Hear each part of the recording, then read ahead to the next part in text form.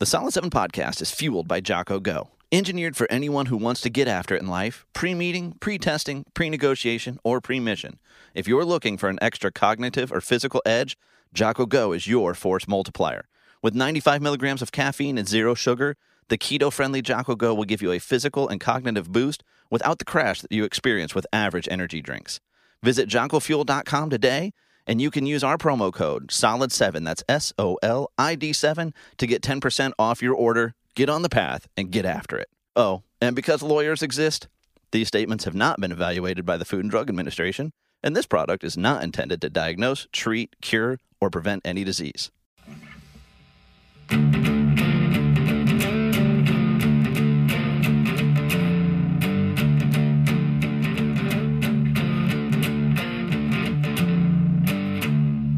Well, hello, ladies and gentlemen, boys and girls, children of all ages. Welcome back to a Solid 7 podcast, a better than average podcast, if I do say so myself, and we all know that I do, and I am, of course, your gracious host, Kale, and back in studio with me this week, my, I don't know what you are, 6'7", much younger, better looking brother from another mother, creator and host of John Reyes MMA. You know him, you love him. John Reyes, welcome back, sir. Yes.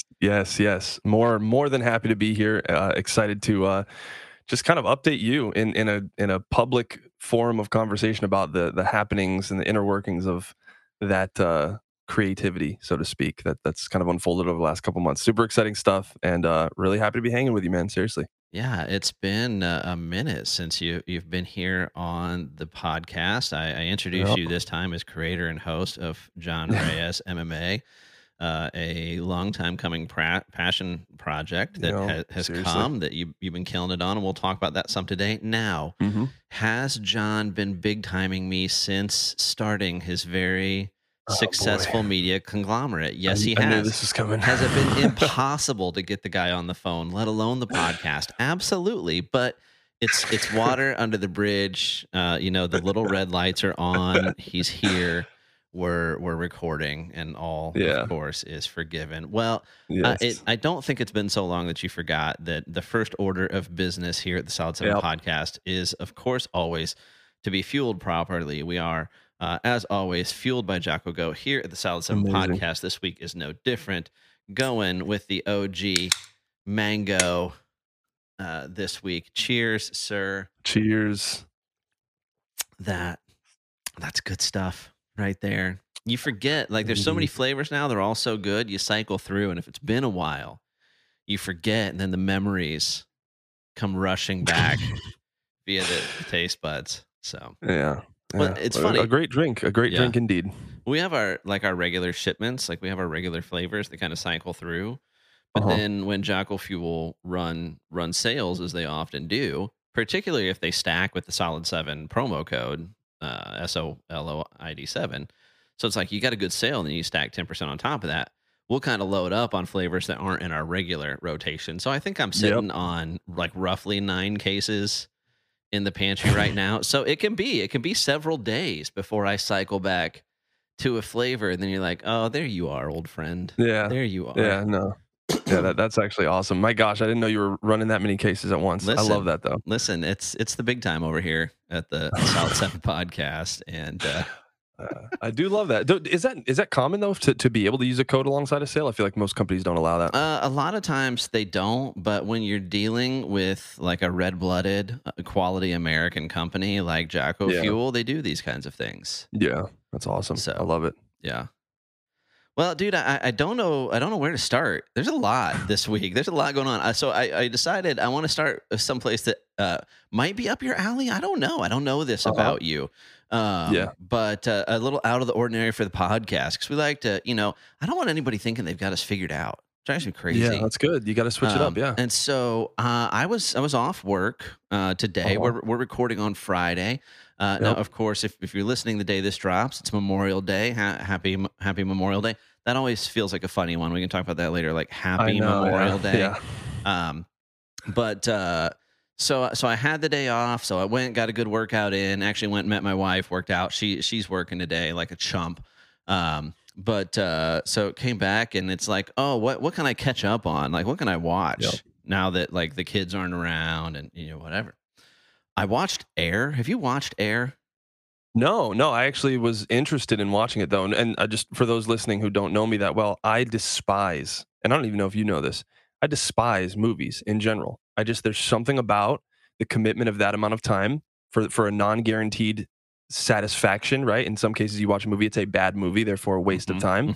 The social element of it doesn't make any sense because to me, if we're with 4 or 5 friends, I want to be interacting with them in some capacity, not committing to something where if you interact with them, you're breaking the rules. No, that might sound like a bunch of overthinking, but in general, I hate movies. But when I saw the trailer for Air, super interested in watching it. So I haven't, but I really want to. So where I didn't know if this would be your thing. Like I Yeah. assume at your height, people assume you have played and or are into basketball. Yeah, they do. They do assume that. But did you play? Are you a basketball fan? Well, so I never played like organized. Growing up, I remember like having a couple just like periods of time where I wanted to, and like I would kind of go to like the tryouts at like FCA, the school, and I just would chicken out at the last second. Something about other people seeing me play just made me nervous. So, Okay. but around that time, I did seriously get involved with like the neighborhood basketball players, Okay. and it became like an everyday thing. And I mean, so yeah, I played a little bit. I wasn't known as a very good player. As a matter of fact, I had a nickname I don't really want to repeat here that alluded to the fact that I was far less good at basketball than I should have been given my height. Well, So well, you say given your height, you're yeah. also, I mean, you're a minority. Yeah, I mean, I'm there. So In the there's small percentage. also certain expectations that come along with it. Yeah, and the thing is too, like I remember I would always go to play, and I just for some reason, like I guess I just struggled with like knowing I was a big guy. Uh-huh. So the last thing I would do is get in the paint and get close, like get down low and actually try and use my height. I would just try and shoot threes all the time. Okay. And Not really your that gig. had some That's people, not. It's not why you're on the court. So yeah. Yeah. No, So it now- wasn't pretty. John, we're here. We're in the safety tree of the Solid 7 podcast. We are amongst friends. We're gonna need to know this nickname, dude. Listen, I'm proud of it. I don't care what anybody says. Just the fact that I was known for something, it made me happy. I would be walking down the street. I'd be like far away where people, you couldn't really see that I was coming, and I would hear people yell my nickname from far, from the court all the way down. They'd be excited I was there. My nickname was Garbage Boy. Oh, okay. Everybody called me Garbage Boy, and it all started because they just called me garbage. And I kept saying, listen, I'm not garbage. I'm not garbage. They all just kept using that word garbage. And so one time I made like a bunch of 3-pointers in a row, 3 or 4. Mm-hmm. And then I looked at the guy that kept calling me that, and I was like, I guess you can call me Garbage Boy. And it just stuck. And so from that point on, that was like my nickname. You pull the old 8 Mile on him. You turn it. The old Marshall Mathers. You turn it around. Like you beat him to beat him to the joke. You owned it. Right. But a couple days after I beat him to it and owned it, I realized, oh, that's a funny name to kind of own. But then it was too late. So I just let's go with it. But yeah, Garbage Boy. Now, I'm going to have to put it in the episode title, right? Like, I mean, you're in media now. You know what has to be done. Yeah. We got to do what we got to do here. It's content. You got to put it out there. Well, we digress a little bit, but clearly, I mean, you're a fan of sport in general, and so as am I. But I tend not to be as into the traditional sports, right? Like I'm not going to sit down and watch pro football or even college football. NBA does nothing for me. Hockey, nothing for me.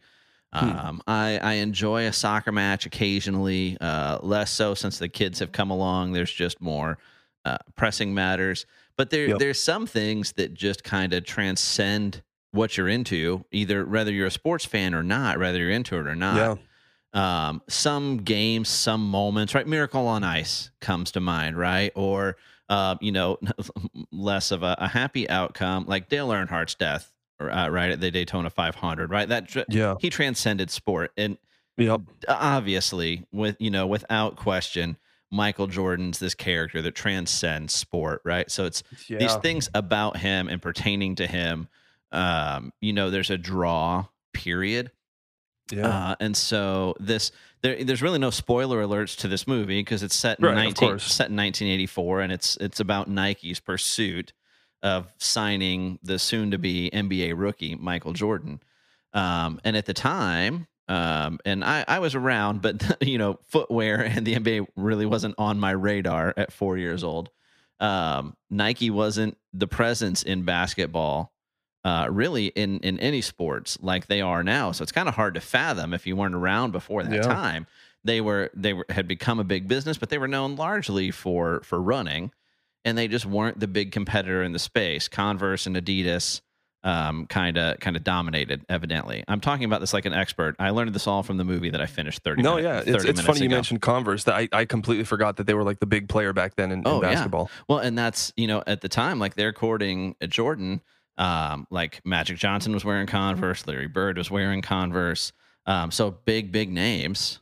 Crazy. My affinity, my love for Converse comes 100% from the movie Sandlot. I couldn't care less if pro basketball players wore them. But I know you can get away from a big dog if you're wearing them. But the movie, man, is just like the story about how this came about. Now, I don't know how much artistic license they took with this thing. I don't know how much Jordan was involved or the actual individuals were involved. There's a lot of great names in this, but the two biggest, arguably, are Matt Damon and Ben Affleck. Which love or hate these guys, when they're on screen together, it's magic. No, and it's funny you say that too, because I thought that the story itself is not enough to get me interested in watching the movie, but exactly what you're saying. Like I've watched both of those guys in movies all throughout my life. Obviously, they're in a lot of movies, but something about just the chemistry I saw in the trailer, I was like, you're tying a bunch of things together. So notable actors. Matt Damon, I like a lot more than Ben Affleck. I do like Matt Damon's work a lot, especially when he was younger. Like he's a really good actor. Yeah. But yeah, the chemistry I saw in a couple of seconds mixed with the fact that it's about, this whole real life thing that happened and done artistically. And you've got me wanting to watch it like right now. Seriously. Yeah. Like I haven't even thought about it for a couple of days, and now you're getting me into it. But yeah, their chemistry is wild. There's just really great trailer too, and everything. It was awesome. Well, and there's like I watched Tetris recently too, so kind of that same vein, right? It's like this iconic thing that you think you couldn't know more about. And then the story behind it is just crazy. The Tetris movie is fantastic too. But man, these guys just pulled it off. Chris Tucker's in there and just kills it, right? Like he's not the punchline. It's not, a lot of times, when he's cast, he's intended to kind of overact it or be comedic relief. Not plays his role fantastic.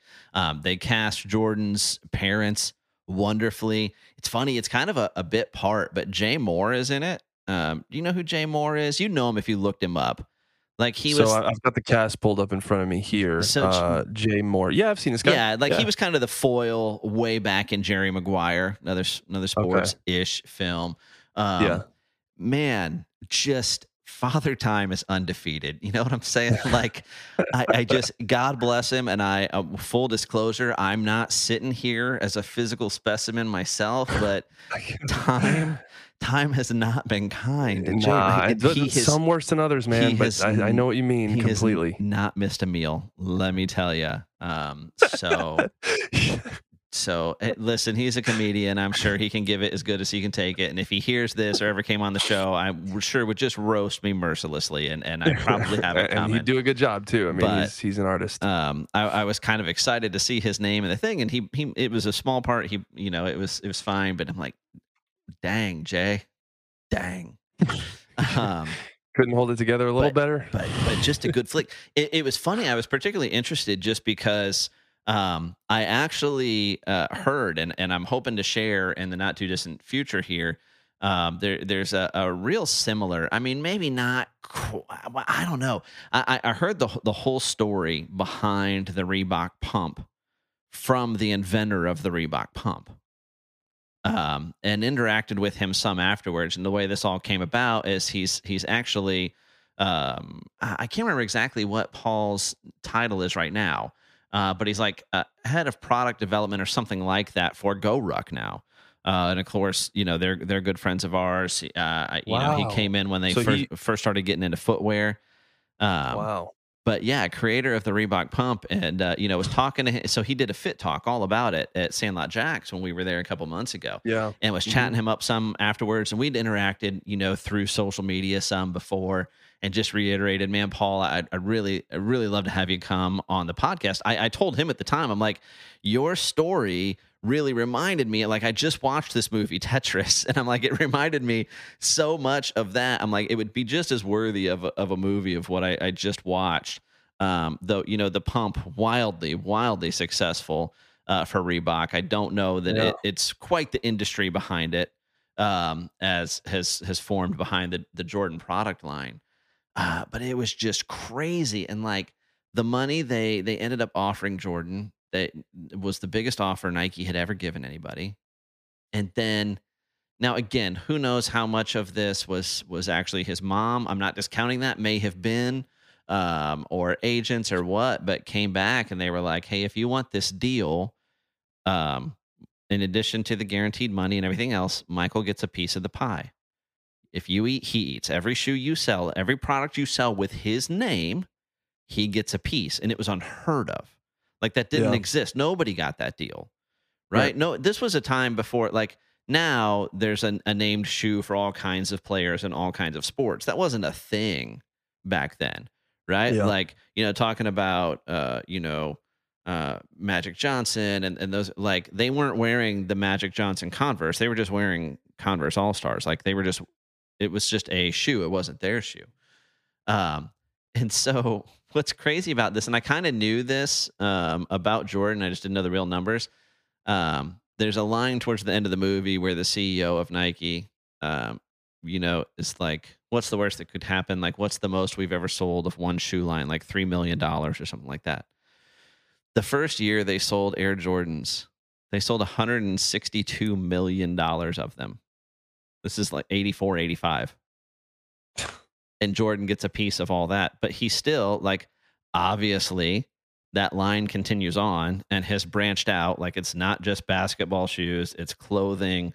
Even, I've seen, like, high school football teams playing in the Air Jordan line football gear. Like, it's on everything. And my understanding is he still gets a piece of all of that. Jordan's residuals on the shoes. Now, I don't know if it's the shoes or the whole line. It was a line from the end of the movie. $400 million a year. He's a billionaire, not because of his 6 championships and his time with the Bulls and his multiple gold medals at the Olympics. He's a billionaire because of that deal with Nike. Crazy, right? I'm gonna, once we're off of here, I'm gonna go watch that movie. I want to so badly. Yeah. Like, that's crazy. Can I ask you, like, okay, if you think it's too spoily, then I guess let's not go into it too much. But that was a big part of the gamble, right? Was the fact that they weren't sure how big this was going to get up front, and it ended up just. I mean, what point in his career was it that became official? This is like as he's being signed to the NBA, so they're doing. But isn't that crazy though? Like. So as the movie tells it, there's this guy, I think Sully was his name, Sonny was his name, working for Nike, and like his job, he was almost like a scout, but a scout, like it was the role of a scout, but for recruiting to sign, for marketing purposes rather than to play. And as the movie portrays it, he was just a bit of like a high school player savant, and like. Just in watching tape, like he just recognized the greatness in Jordan. They're like, something's different, and he just wouldn't let it go. Just wouldn't let it go. And so that's the thing. It's like you can only create so much tension in the movie because that's right. That's the foil, right? Like that's the antagonist. Is will he? Won't he? Is he going to sign with Converse or Adidas? We all know. We all know. Of course. If you're going to go buy a pair of J's, So it's tough to create that drama, but they still do a great job of it. Like, the outcome, the ending, you've already read the last chapter of the book, and it's still just excellent storytelling. Not safe for the little ears. So, no sex, no nudity, no violence, but there's some language. There's a particularly heated conversation with Michael's agent at one point in the movie that it might not be safe for any ears, let alone little ears. But so your mileage may vary, listeners watching it, but it was a fun watch. My gosh. Yeah. Hate movies altogether, but when one gets me excited to watch it, I definitely make sure I watch it. I don't know Seriously, it's a very rare thing. how we've never come across this. Like we've covered in great detail in past episodes how I think I'm just aware that I'm going to be I'm in the wrong. I don't want to. It's not something I'm proud of. It's not something I want to talk about very often. But it's the truth, man. It's something about like movies. It just it makes me anxious. Like we're really going to come. And there's movies out there like what the first Avatar is 3 hours long or something like that. I don't know. I'm not an Avatar guy because I'm not a James Cameron guy. I mean, he's just okay. Gotcha. Yeah. Imagine how little of a James Cameron guy. I've never even a second of any one of his movies. But the point is, like, there's movies out there that commit that much time, and it's like, what if it's bad, Kale? Describe to me the feeling you get when you go and pay your hard-earned money, spend your very valuable time, and end up with a 2.5 hour regret on your lap. What's your emotions or thoughts at that point? This is from the guy who's dropping, I don't know, what is it? $65 for a pay-per-view fight night? $65? No, it's $79.99. Okay, yeah. So it's like the rest of us are like, I can't believe how expensive movie tickets have gotten. And John's like, hold my Jocko go.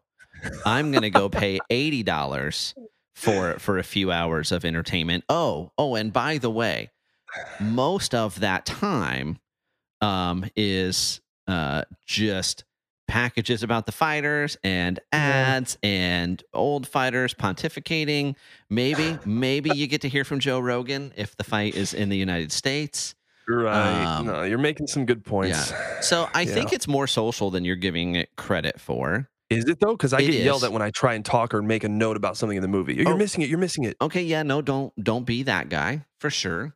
But also it's like it's that conversation afterwards, and can you believe? And it was so exciting. And what about this moment? And whatever. And talking to somebody, have you seen it yet? Oh, you have. What was your, there is social aspect there to it. You've got a good point there. I did. So can I ask you, have you seen the new Guardians of the Galaxy? I haven't. And thus far, if you can believe it, as we sit and record on May 26th, I've avoided all spoilers.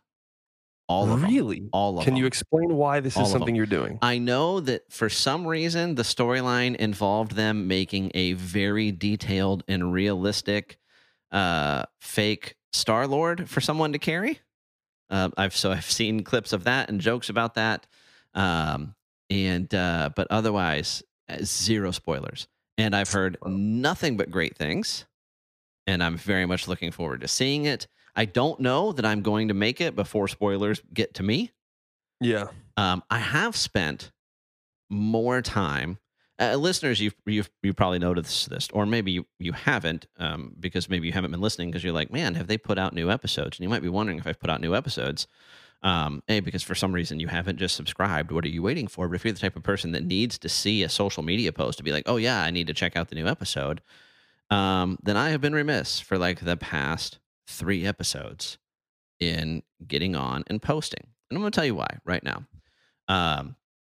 This has been talking about it with last week's guest. This is just a crazy busy season for me professionally. And what doing even a halfway decent, if I even manage that, a halfway decent job of posting about the podcast takes from me is that after recording and after uploading and getting everything to our engineer Art, that I need to get to him to work his magic, and getting a picture from the guest or going and snagging one off of their social for the episode artwork. I'm not taking that picture and sending that off to my graphics guy or gal.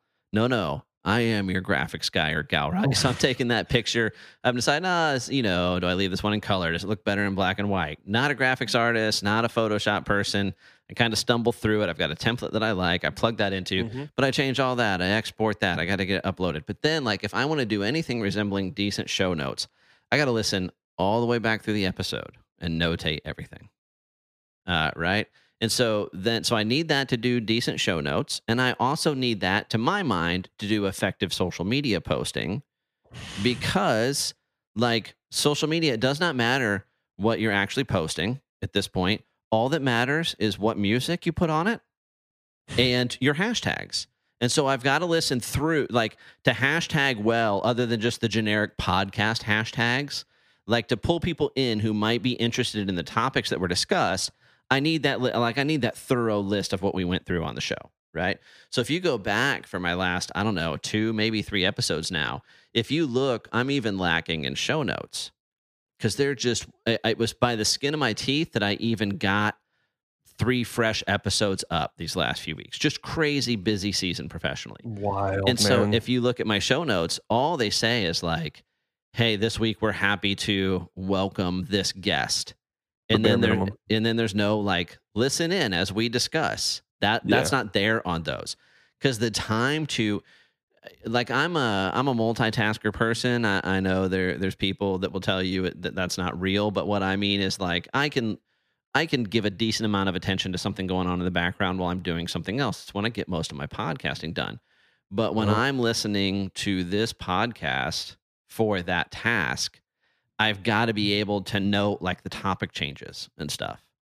So it can't be, this is a lot. It can't be like the second or third thing that I'm doing, right? It just can't.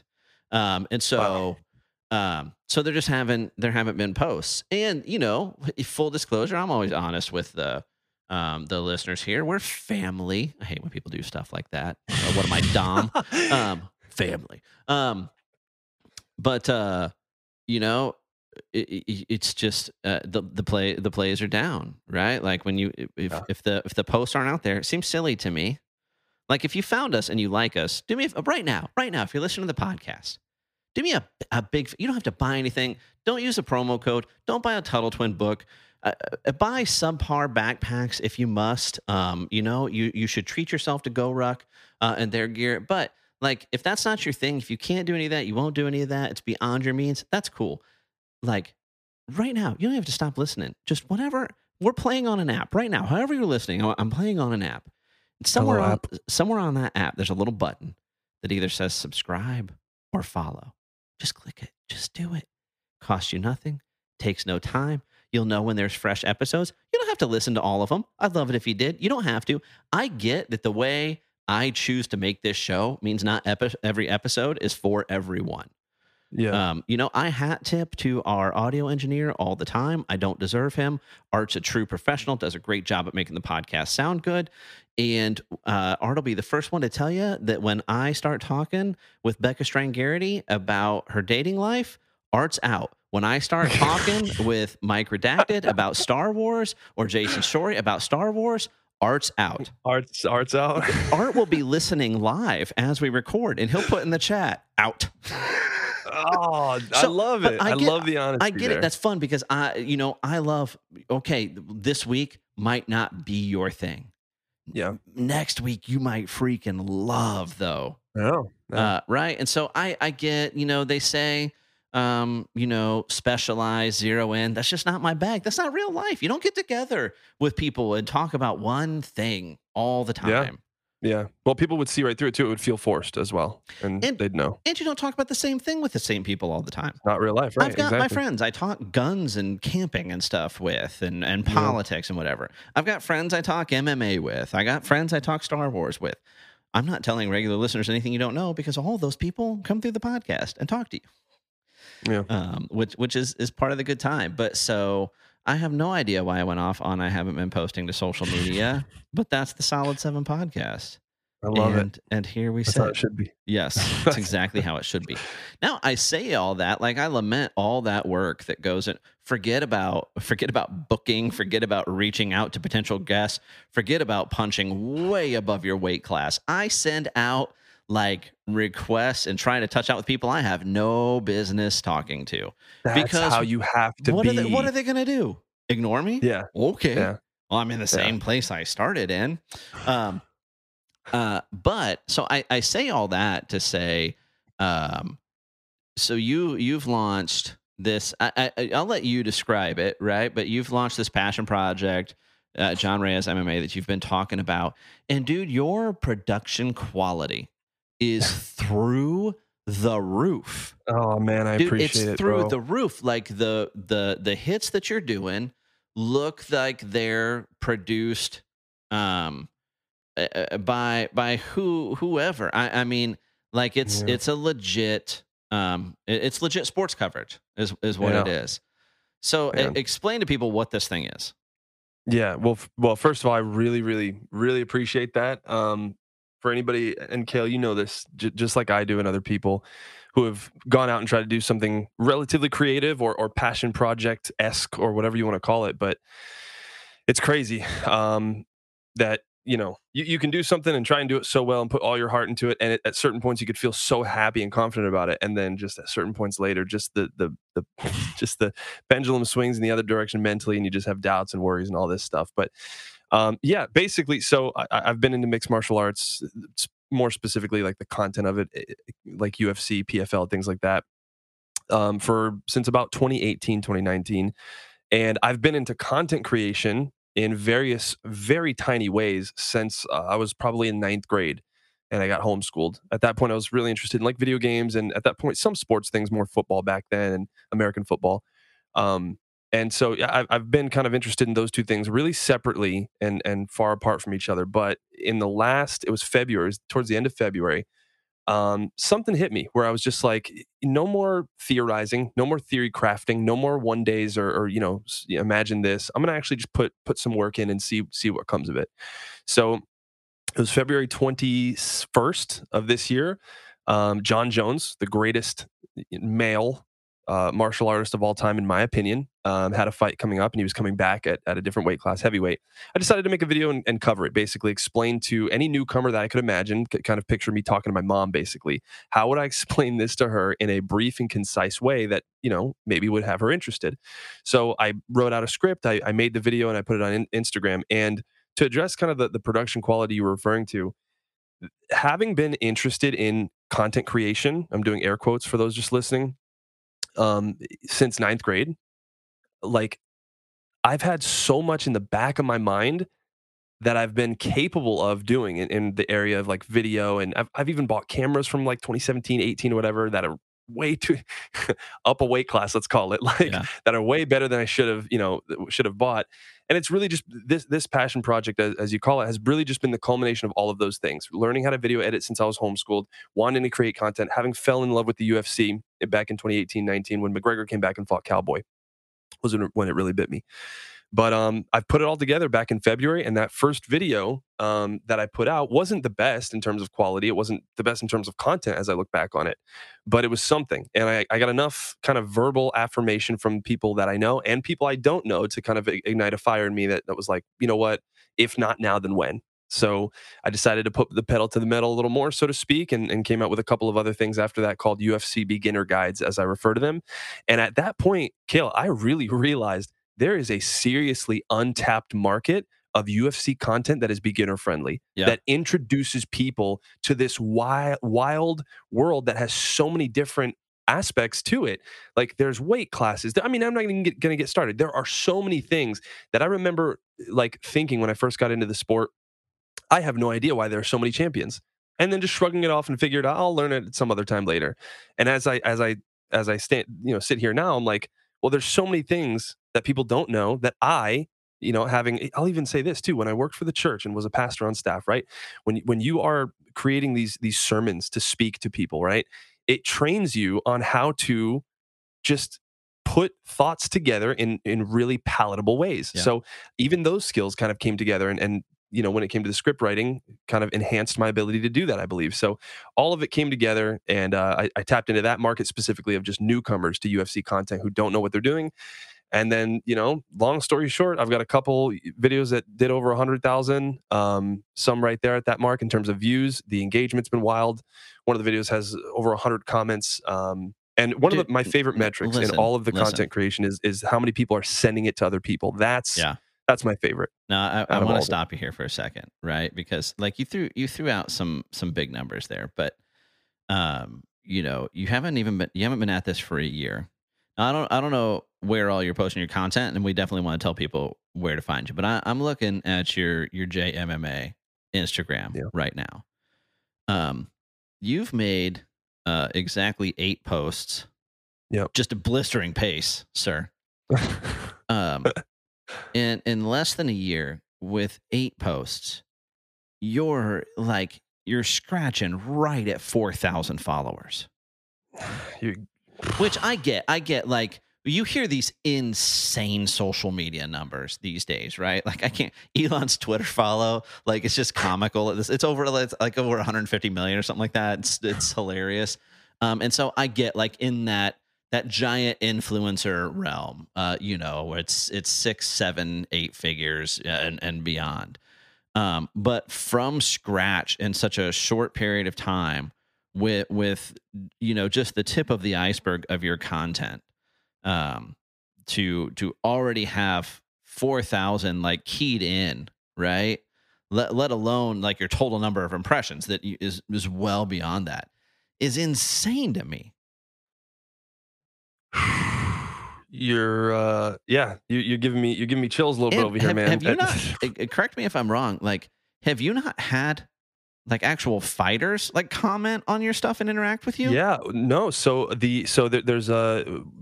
tournament that the UFC holds called Road to the UFC, and it typically involves newcomers to the UFC in terms of that skill level of MMA, but they're typically from different countries.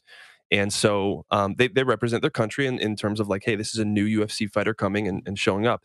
So the winner of the 155 pound division, the lightweight division, the person that won that tournament back in February, for the 155 pounds, he follows me. He follows my JMMA Instagram account. He's actually the only signed pro Indian UFC fighter. He's 7-0, undefeated. His name is Anshul Jubli. And I made a video talking about Leon Rocky Edwards. Of course, he defeated Usman back in August of last year to get the welterweight title, and it did that in the last minute of the fight. He was losing. In the last minute, he knocked him out cold and became champion. Well, Leon Edwards is signed to the same agency as Anshul Jubli. So essentially, they're kind of partners in that way. So once Anshul saw the post on Instagram Reels, he liked it, he followed, he actually reposted it on his story. I then ended up getting a bunch of DMs from Indian fans saying, "Hey, Anshul posted your video."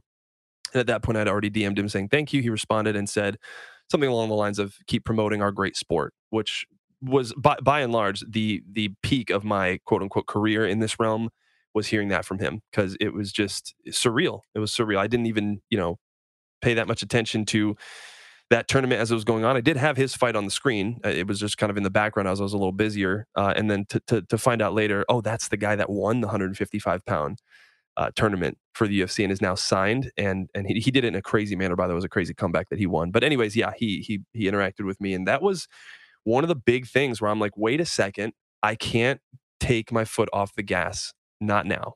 I can't do it. So yeah, obviously, as the creator, you've got more metrics, right? But I'm just clicking through here, like what just the schlubs out here in the public like me can look at. For first post, you mentioned it. This was your preview for UFC 285. yes. All you can really judge things by on Instagram, from the outside looking in, is likes. 792 likes. Not bad. Right. Not bad. Post number 2.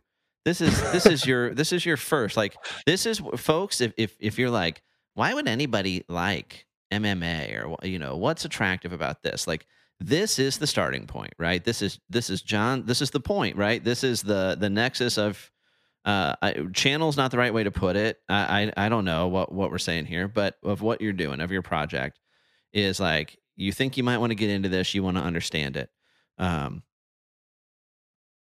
Over 20,000 likes. Second post. Third post, and this is what is infuriating about stuff like this to me, because I can tell you guys, listeners, if you go and look this out, like, there's no change in quality, in like the time and effort. The quality of each and every post is right there, and yet third post, 1,200 likes. Weird. It's crazy, right? It's weird. Fourth post, 9,724 likes. But again, the views are much higher. This is just somebody who actually took the time to go, no, this was worth my time. Yeah. Another one, almost 2,000 likes. almost 31,000 likes. Yeah, that's crazy. Likes. Um, and then we're back down to 1,700. So I mean, Yep. some of these just wildly successful. It's crazy. It's awesome, man. It's so cool to see. Who's Man. I had the thought, I'm like, I think these hold up even over audio, and I was gonna go ahead and play one or two, but you've done such a great job of selecting like your music and stuff that goes with these. And I, to this day, have no idea how any of the rights to anything works. And so I'm always very hesitant to play any music whatsoever on the podcast in I any know what you mean. format. So listeners, just go in and check them out for yourself. But are you doing everything on these? Yeah, 100%. I haven't outsourced you're any of scripting, you're editing, you're selecting the clips that you're editing in, you're doing the graphic overlays. Yeah, all of it. Everything. I mean, even one thing that I've really tried to get good at was color correction, which people wouldn't even appreciate because there's nothing to compare it to. But if you notice the first one, the John Jones one, it was super orange washed, and so even that, yeah. But I mean, it's like I said, it's stuff I've been. It doesn't take a small amount of time. That's what it sucks is like. I put the same amount of time into the Israel Adesanya, kind of recap that has 30,000 likes as I did into this latest one that has 2,000 likes. But it doesn't take a short amount of time at all. But yeah, I'm doing all of it. Yeah. Now you do. I'm going to sit here with my, I don't know, 300 Instagram followers and, whatever, however many fans we have at the Solid 7 podcast, which is intentionally an audio only medium and will continue to be for some time. And I'm going to go ahead and give you this hot tip on your video work because I love everything about it. Everything looks amazing. Everything sounds amazing. Your scripting's good. Your delivery's good. You're compelling on screen. For the love of God, either change your lighting or leave your glasses off. I cannot. I cannot keep looking at your freaking ring light in your glasses, sir. Kale, listen. People take such issue with people have taken such issue with me taking them off in the middle of the video and kind of like at some point. No, and I love them. They're a great prop. You use them as a prop to great effect. Yeah, exactly. I just can't keep looking at your computer screen and your ring light in them. That's all. It's tough. It is tough. But the thing is, like, I don't know. I just think it's a better effect to be able to take them on and off. And for the points of the video where I don't have them on, there's not that distraction there. It's so funny you say that because last night, before I fell asleep, I just decided to do something I hadn't done in a while, which was just go and watch all of my videos from front to back, just to assess my, the work I've been doing. And the one thing that irritated me was the glasses, that shining reflection in it. And but at the same time, I'm scared to change anything about the formula that's been relatively successful. So I'm going to take into account the fact that you do feel that way towards it and the fact that I feel that way towards it. And I'll probably give it a couple shots of just no glasses. Yeah. But hey, if you haven't noticed, the ones that I use in the most recent one, those are prescription and they actually have a blue light or, reflection minimizer or whatever. So it's a little less bad at those. But yeah, I should probably address that. It's not the best, most professional thing to keep on. So what's the standard? Like, where's your primary like home for content? Is Instagram the target and everything else is ancillary? Like, where all are you at right now? Well, that's a really good question, Kale. And Instagram's the home. Instagram is the home, and the reason for that is because, and I don't know if it's a result of maybe the other algorithms know that this is a content that's being streamlined across all platforms, but for whatever reason, the same exact videos with the same exact soundtracks, by the way, which are unique to each. The music you're hearing, it's of course that's an Instagram reel piece of music, right? The video I produce it doesn't have any music on it, so. Yeah. But across all platforms, they've got pretty much that same song. So, but they don't do numbers at all, Kale, at all. I'm saying my highest viewed on TikTok is 800 views. My highest viewed on YouTube Shorts is 299 views. And so they don't do well on those other platforms. Now, I am becoming more familiar with those algorithms and how they behave. Those algorithms, especially TikTok and YouTube, they really reward consistency, and then they will kind of retro boost your stuff. In other words, if you put 5 videos out 5 days in a row, it'll look back at day 1 and 2 and throw those back into people's algorithms, and those numbers can do well. Instagram, it's really independent. You can put out one video and it can do really well or not well. Yeah. But Instagram is the main home, and I'm hoping that my second place home of it all can be YouTube, because to cultivate more of a community, I really would like to get into relatively consistent live streams, particularly ones where we can watch the pay-per-view alongside each other. Of course, you can't broadcast it, but you know Yeah. what I mean? Kind of building a little family thing there. So yeah, Instagram is number one, followed by YouTube, and then TikTok, whatever. So, like, what's your target? Like, how often are you looking to release? Yeah, well, so another really good question. I don't know if you knew this yet. I left a little message on Patreon. I don't know if you got that, but I recently decided to jump off, that into the deep waters as much as anybody can jump, and I actually left my job recently. Um, just kind of assessed, made a calculated risk, and decided like this is what I'm going to put an amount of effort in that later on in life I can look back on and say I gave it everything I had. So at this point, officially starting Monday, one a day every single day, with likely Sundays not being a day that I post because it doesn't do well for social media anyway, Yeah. and I need a day to kind of recoup and everything. But yeah, one a day is going to be the goal, and I'm going to treat it just like office hours. I'm going to be here at this desk, kind of just producing these things and trying to help as many people as I can, and also just trying to grow this brand, quote unquote, into something Dude, something bigger. I've put all my chips in at this point, so one how a are day. you going to keep up that production quality?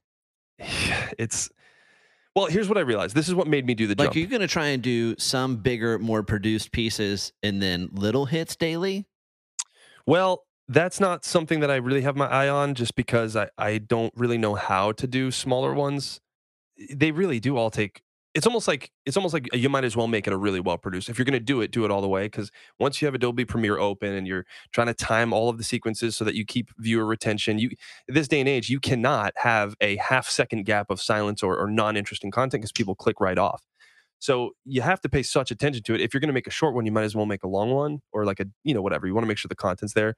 So, but to be honest with you, Kale, like it's not the same now as it was at the beginning. That first guide you're talking about that had some good views and all of that, it took me like 5 or 6 hours. Now I could put that same video out in probably 2 or 3, because I've gotten refined in my methods. I know how to write the script, edit the script, whatever, get the camera positioning right, all of that stuff. Yeah. It comes a lot faster. So I Everything do but the have some lighting angle. concerns, Yeah. but I think I can do it one a day pretty easily at this level. So, obviously, we're in the minutia, but I find this stuff interesting. So, Yeah. I'm just wondering how you're going to attack it. Like, are you going to try? Like, you're going to spend a certain amount of each week's going to be dedicated to scripting, and then you're going to have a filming day, and you're going to knock out a ton of filming, and then from there, it's editing, editing, editing, so you can be posting, and then you're back to scripting, and it's just a cycle like that. Yeah, that's a good idea. I really haven't thought that far into it. As the blueprint I have now is just to do it the same way that I've done it, which is just pump out a video from front to back and then do it again the next day.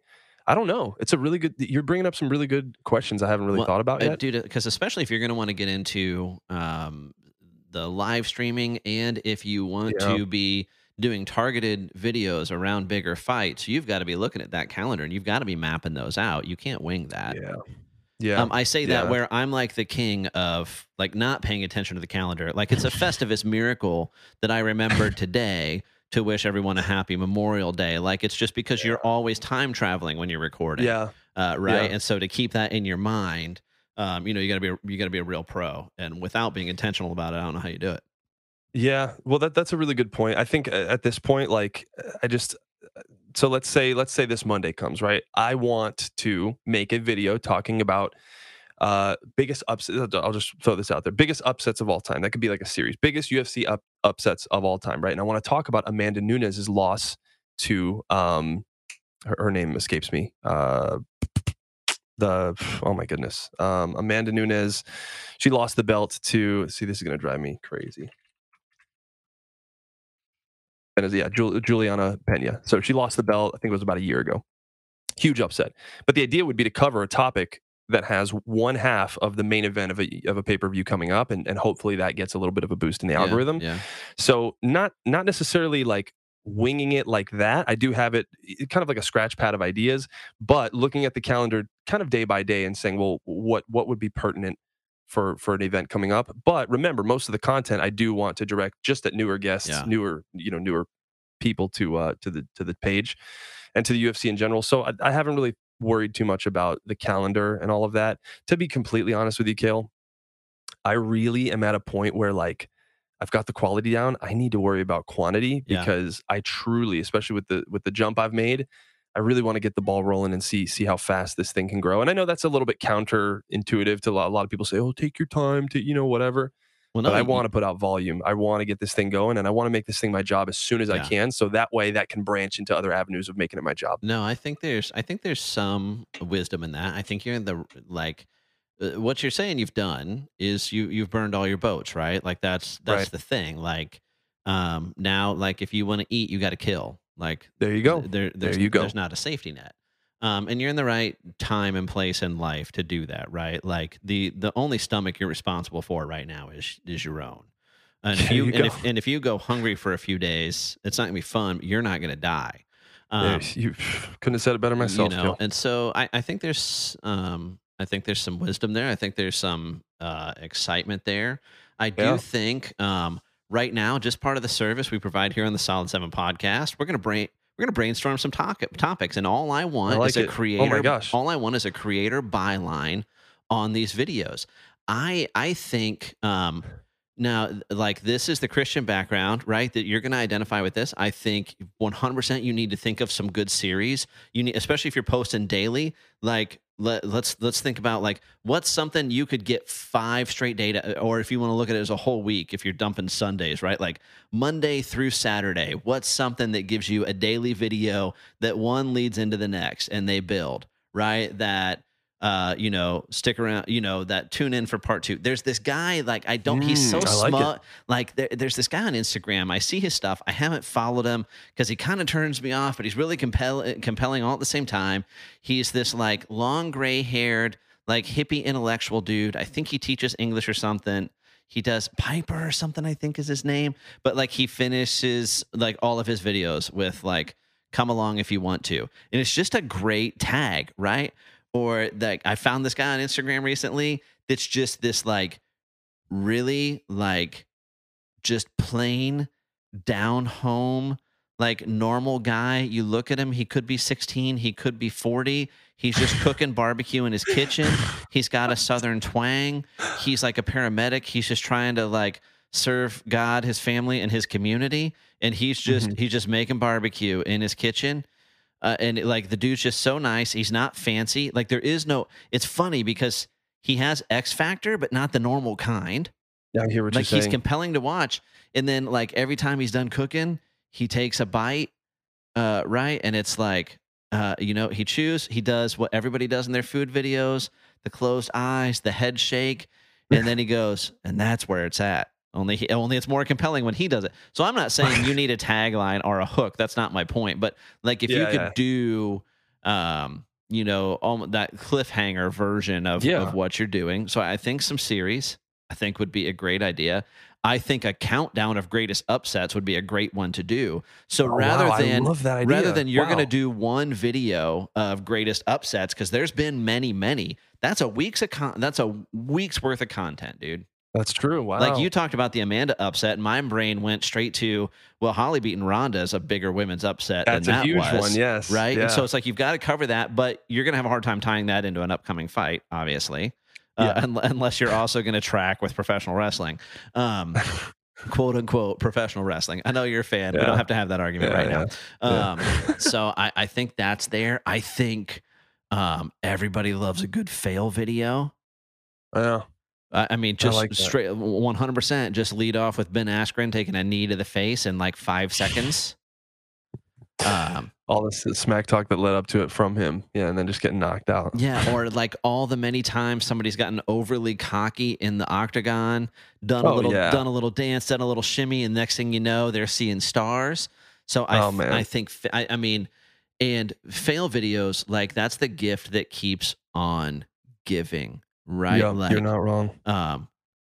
Any kind of upsets and underdogs always. So I think, like you're going to get a lot of mileage, but I think it's going to get tougher and tougher to do that. Like newbie, like at some point you're going to have told everybody everything they need to know, right? For sure. And so then you're going to have to get into like, what do you want to grow into? Like, what do you see? Do you want to end up doing some interview style stuff? Obviously, you want to do some live stuff. 100%. Yeah. Listen. I assume when you say live, you're talking somewhat along the lines of like the Joe Rogan and the everybody sitting around watching the fight like that, or you just want to commentate live yourself. No. That would be the idea. Like Joe Rogan's like old fight companion ones. Like that Yes. would be the idea. Especially if I would love to incorporate a way to have fans in on a Yeah. Discord call and in and out every once in a while. But yeah, Well, what's funny? You're listen. really I'm asking gonna all the I'm right gonna tell questions, you man. right now. I don't even want you to feel the pressure, the wondering, the will he, won't he, stressing out over asking. 100%. I am in on the John Reyes MMA fight companion. I'm there. That's awesome. I'm That's awesome. so down. I was really worried. I was like, should I ask? I don't know. That'd be awesome. Seriously, it would be. Yeah, I would love that. that would be a good time. Now, would it be more fun with Brian Callen there? Yes, it would be. Do I think we can get him? No, I don't. But Yeah, he's a little busy.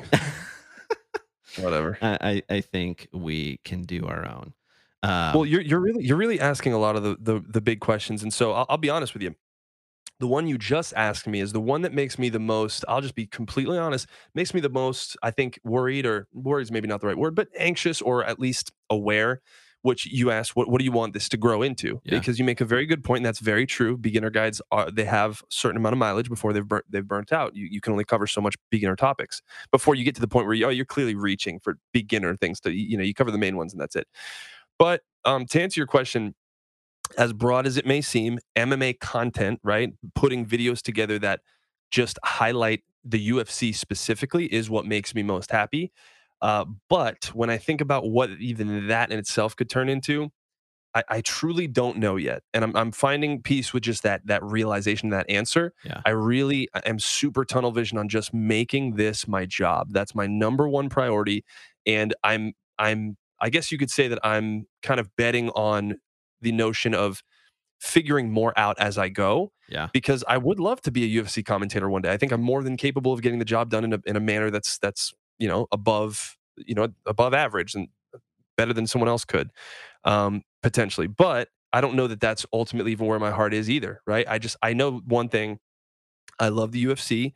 I've always had a passion for making content, and I have kind of this blind faith that that's going to carry me somewhere even more fulfilling than this success has. So, well, here's the thing, right? Is outside of people who work for and are paid by the UFC, right? Yeah. There's one biggest name in, like MMA reporting, commentating, interviewing, whatever. I'm going to count to three. We're going to say it at the same time. One, well, hold two. on. There's not. What do you? So Yes, I need a couple is. more hints. There's a couple. I mean, Ariel Helwani is the. Oh, okay. Yes. He's the number one. Outside of being on the payroll, like to promote UFC, he's the big name, and yes.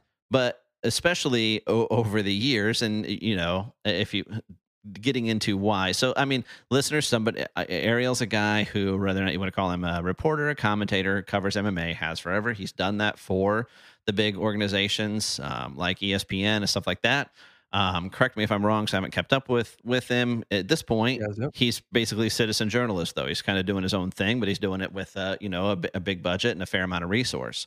He does it on a big scale.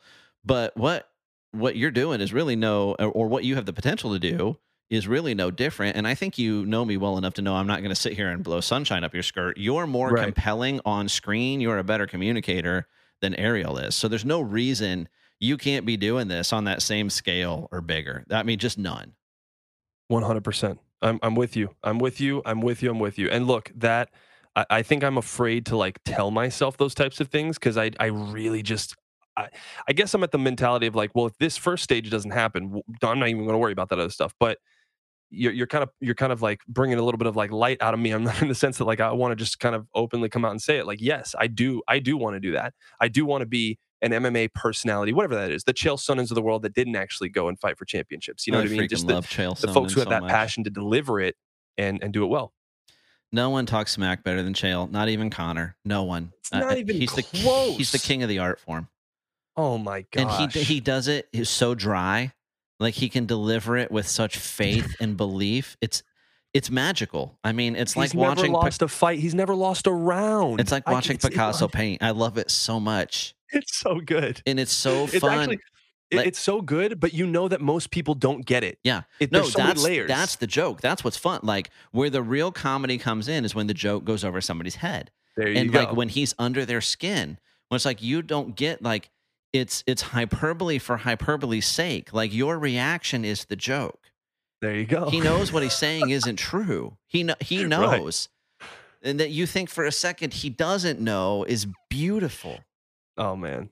That's anyway, listeners, if you're not an MMA fan, if you just enjoy some solid trash talk, Chael, it's spelled really weird. What is it? Chael or something? Sonnen, Sonnen. Look him up. There's going to be plenty of clips, plenty of footage out there. Chael was he was a threat. He was a reasonable fighter in his time, but he's best as a trash talker and a commentator. So good. I'd be lying if I didn't say he was one of my inspirations. He absolutely is.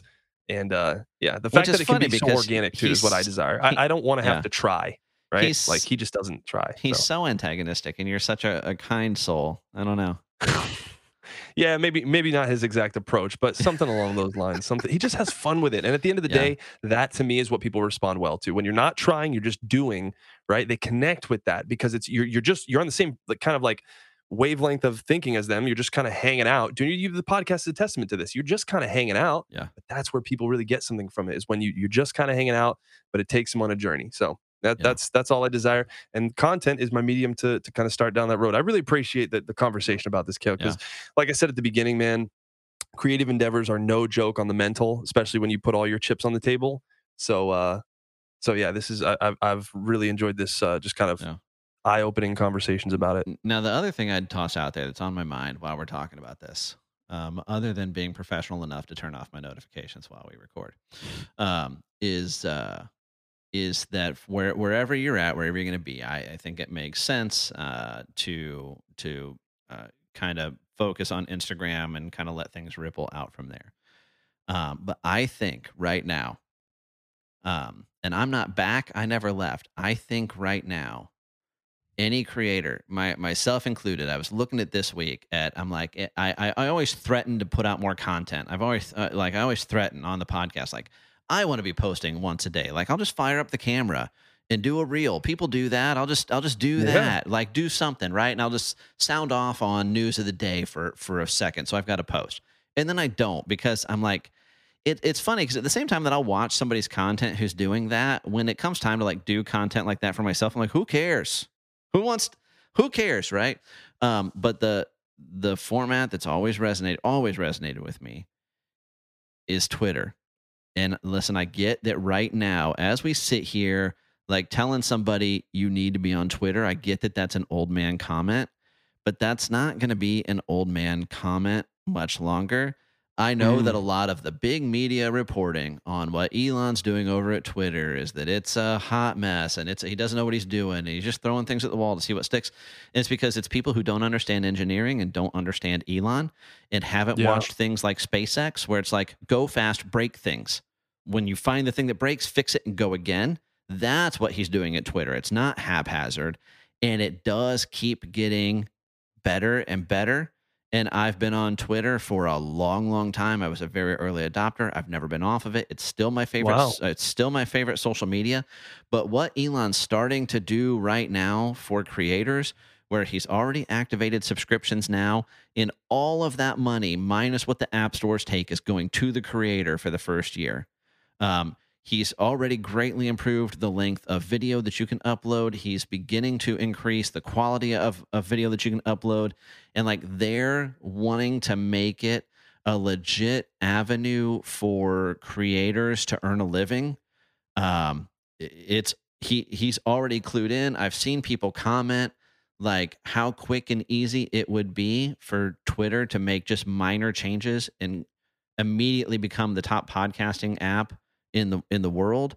And they're right. And he sees that, and that's coming.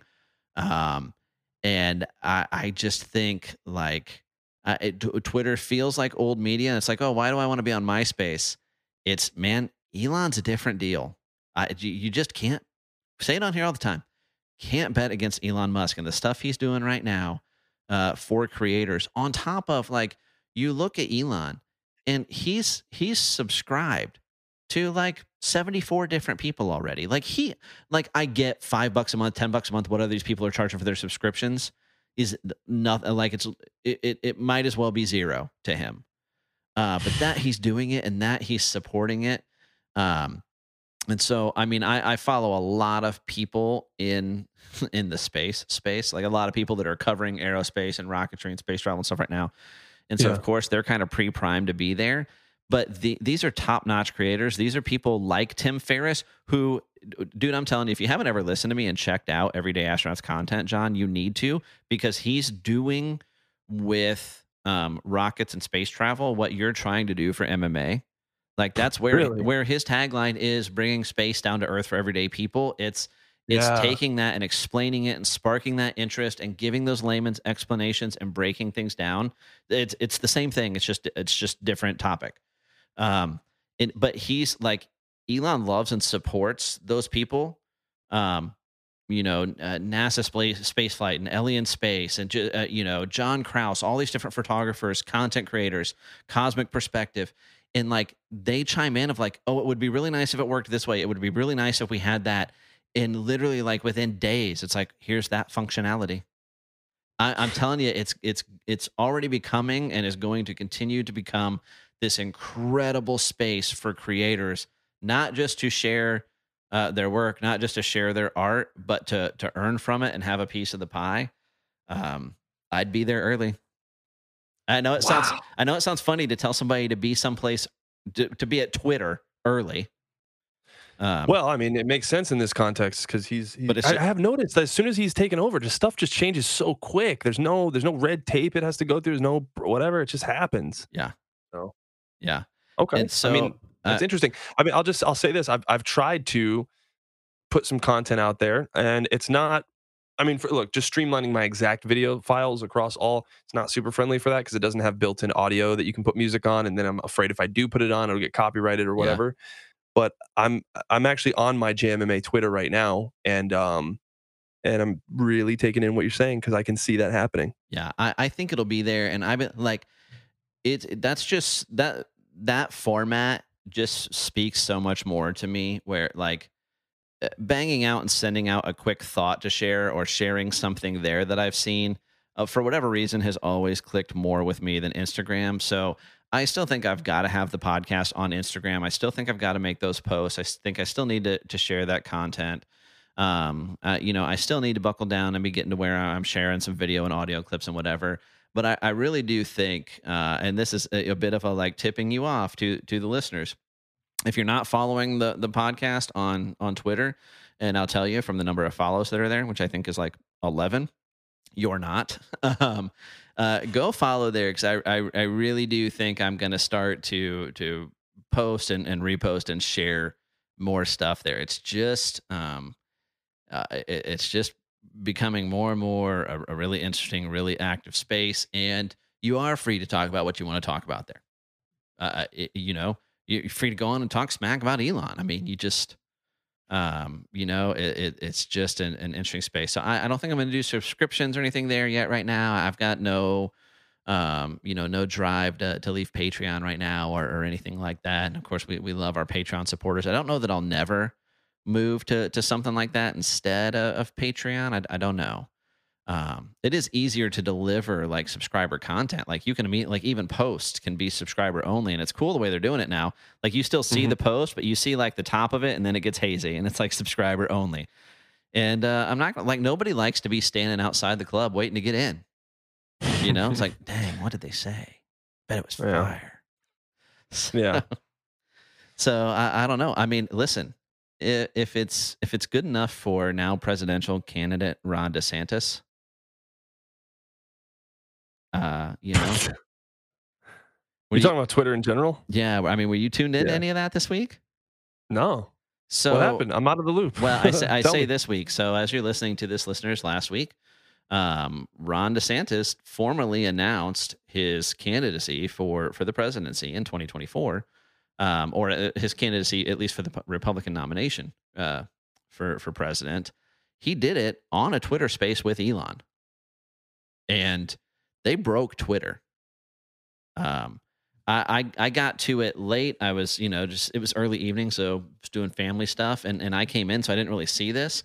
But evidently, it was really hard to get into the space, to even get into the queue, and then to get in. And I think it peaked at somewhere around 700,000 concurrent listeners, which people are so people. Like in political reporting, there's like process stories where instead of reporting on the content, you'll talk about how they either got the process right or the process wrong. So it was a great opportunity for a lot of people, Trump included, to like mock them botching the process, as though DeSantis was responsible for the servers or the code. And what it's just funny to me because he took a lot of hits on that, again, from like Trump's big time on the attack on DeSantis. Like, it's obvious. There's a few declared candidates now. Senator Tim Scott declared last week as well. Nikki Haley's already been in the race for a while. There's another young Indian businessman. The name escapes me. He's really compelling. I'm watching him. I'm intrigued by him.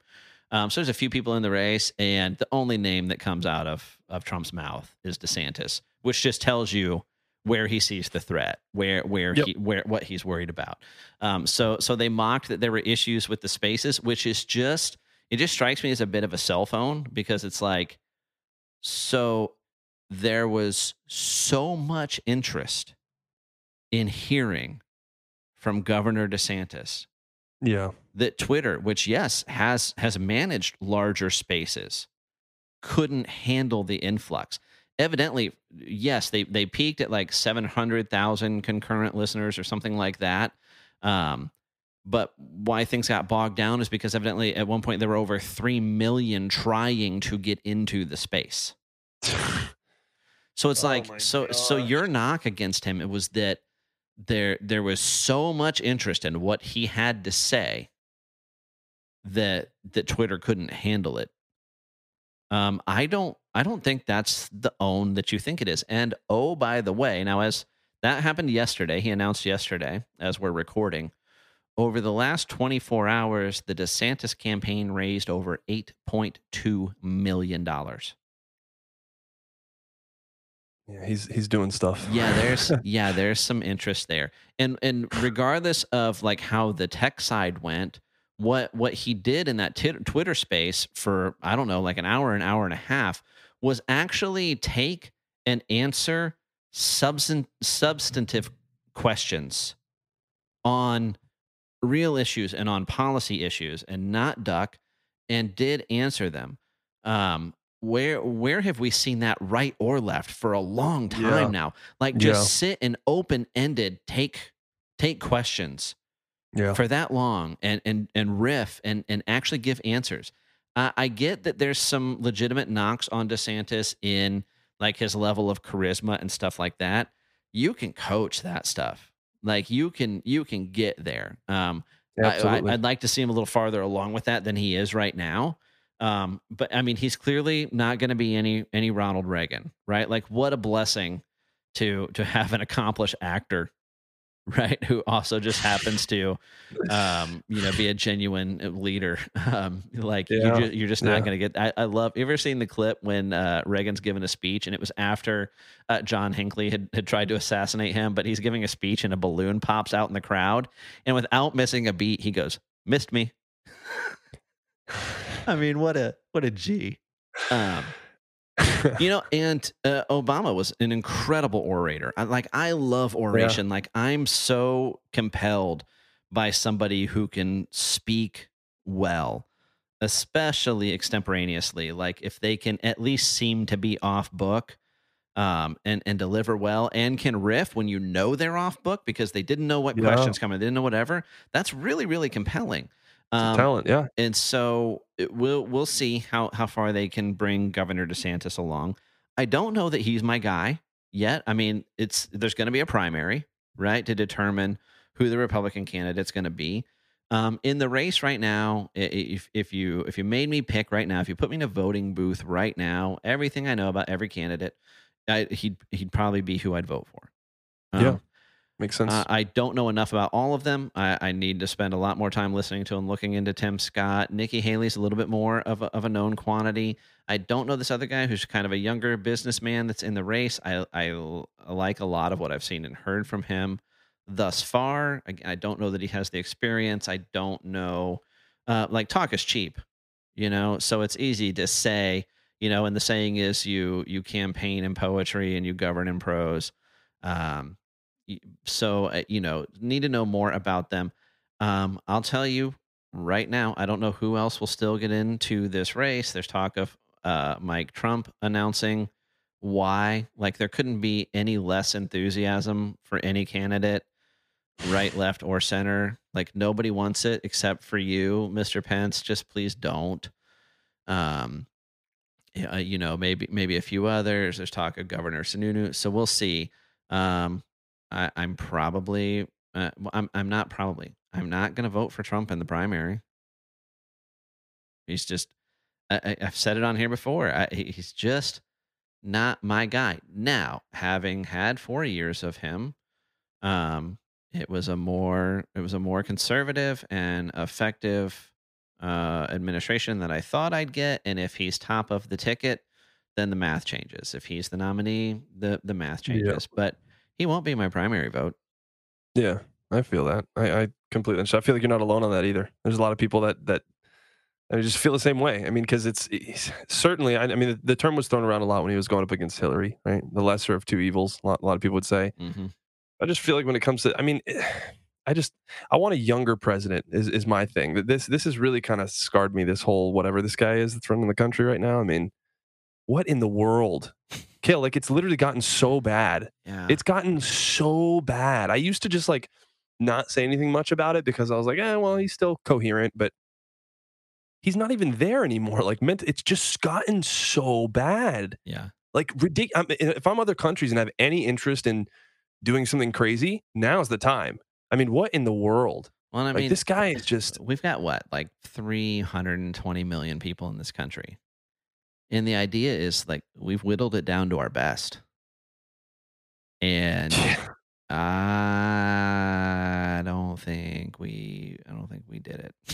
But I'm trying to remember back to that election when he was like, it was him against Trump. What on earth? Like, was he just have things just gotten so much worse in terms of his ability to be aware and communicate and be a normal human, or was that like the peak of his? That was right before the huge downturn in his mental awareness. I don't know. It's crazy. Yeah, I don't know. How did I he don't get wanna voted for? Is what I'm trying to say. How? And listen, I've been, and people who know me in real life, probably, like, as a podcast host, would expect me to be more someone along the lines of, like oh gosh, what's Clay's name? He used to do sports stuff, but he does the radio. He took over the radio show, Rush Limbaugh's radio show, with Buck Sexton, and just like, I think Jesse Kelly is hilarious and right about a lot of things. So there's a lot of flamethrowers out there that I really appreciate. And if I were going to do a political show, I probably would be more along those lines. And that's just, obviously, we talk some politics here. I don't think anybody has a hard time figuring out. I'm pretty conservative. I'm pretty right leaning. I call myself conservatarian.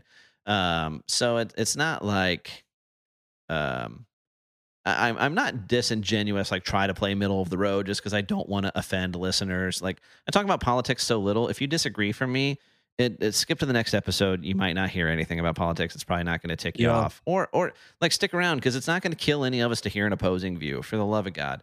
So, but I've tried to be, what I don't like on either side of politics is ad hominem attacks, right? Like, there's enough that I think is wrong about Joe Biden's policy that I feel like I don't have to pick on the man, for, personal or individual reasons. And so I've always been willing to give a pass of, like, he did overcome a bad stutter, right? And so, like, you think about, at any given time you're talking, you're still trying to maybe fight that urge.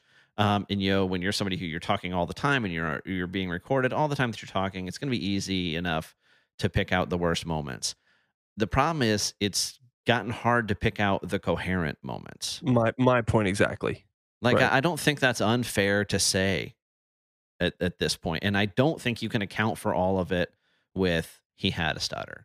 because you can look at, he's been at this for a long time. He's been in politics forever, part of the problem.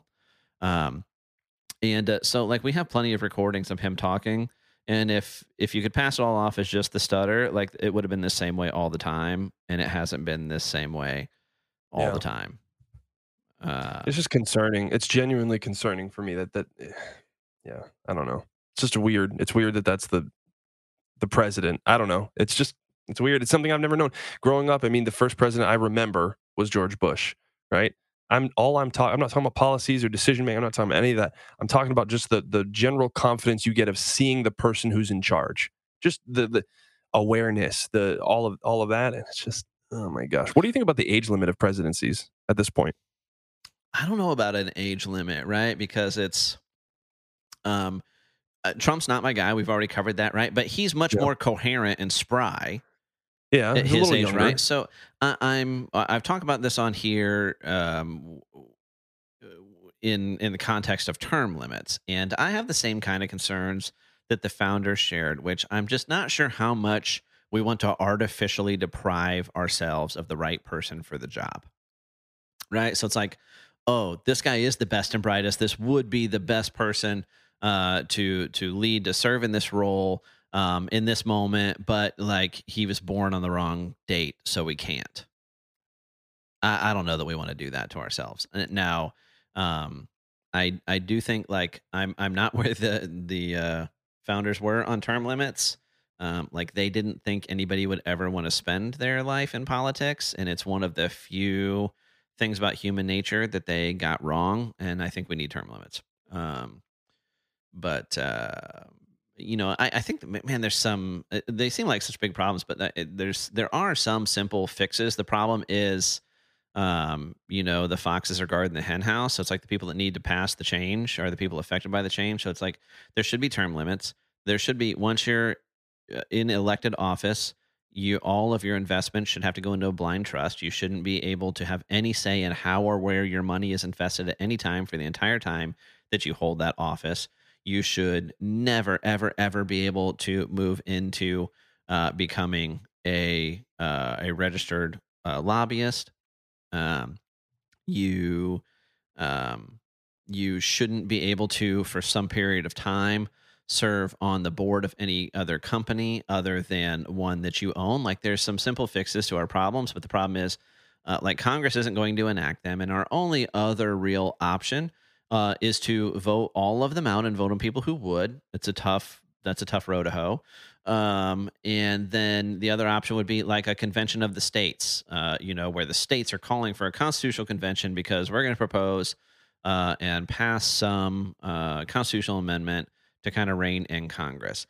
A, that's just not going to happen. You're not going to get that many of the states on the same page.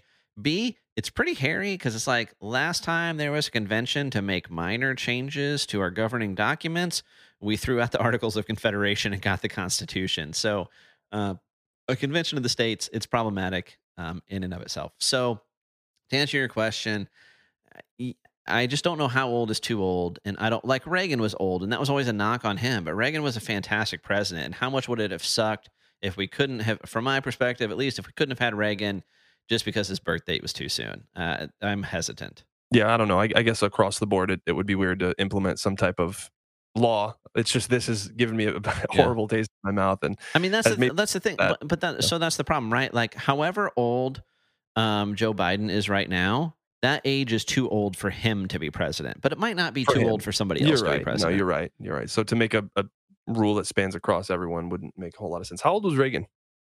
I think he was in his 80s. There you go then. Yeah. So I guess you're right. It's a perfect example then, Reagan. If not when he went into office, maybe when he went out. Let's see what the old Wikipedia has to say, the source of all wisdom and knowledge in the world. Let's see. In office from 81 to 89 as president. When were you born, buddy? He was born in 1911. So he was 93 when he died in 2004. So 1911 to what I say, 81. So he was a little younger, in the 70s. Yeah. And they but he got roasted for his age. By just I also, so what's funny, it's like you see all of these gaffes, all of this word salad coming out of our president right now in like major media. Like it's just memory hold. Like they have no concerns, they have no questions about it. But it's like, you go back to the first president you remember was George W. Bush. Like W had degrees from Harvard and Yale, and the knock on him all the time was that he was an idiot. Yeah, interesting stuff. They go. It's the number one concern of mine is just, I don't know. To me, if you compare back even 4 or 5 years ago, the way he used to just kind of speak and be there, felt like he was present. Now it really, really seems like he's being given a script, and that there's not someone actually at the helm.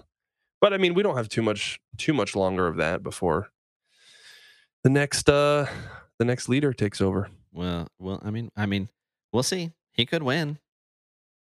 He could live another whatever 5 or 6 years, and he could win. Can I be honest? I'm just gonna ask you. Do you really think there's a chance? I couldn't believe he was their freaking nominee this last time around. I'll tell you what. I'm terrified. I'm terrified of a President Bernie Sanders. I'm terrified, and I can't believe that we have even gotten to a place in the United States of America where an open socialist, forget the whole democratic socialist thing, that's garbage, where an open socialist was like, it was even a possibility, it was even a threat that he would be the nominee, let alone electable. All that being said, the Democrat Party 100% screwed Bernie Sanders out of the nomination. Yeah. I've actually looked a little bit into that back when, because it was when Trump, the year Trump won, right? Yeah. I looked into that a little bit.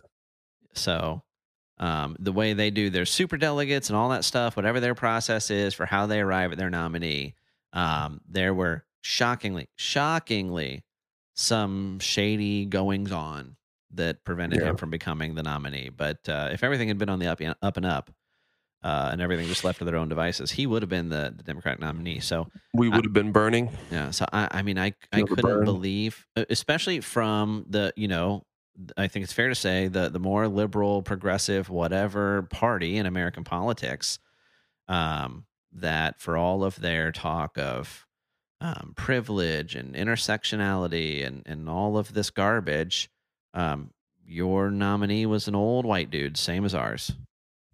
Just another old white dude who, by the way, was one of the major drivers and supporters of the '94 crime bill.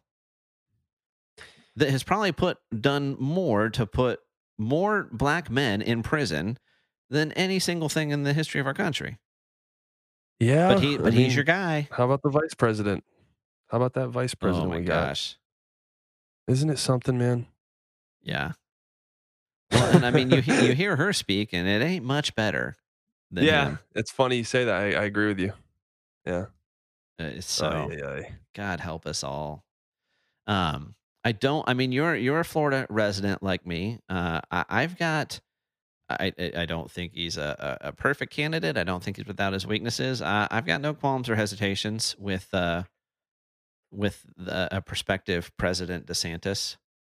Me neither. Absolutely not. Yeah. And at this point, I mean, I think I hope he's the nominee. I do. Because things will feel normal again. I mean, think about it. The last time, it's just, whatever. Trump is Trump, but like, things don't feel normal, and they haven't for a long time. Yeah. That's all I'm trying to say. They just haven't felt normal in a long time. I just want something normal, relatively normal. And that's the thing. Even as we've moved past him, we haven't been able to move past him. One, the left and the media love him as a target.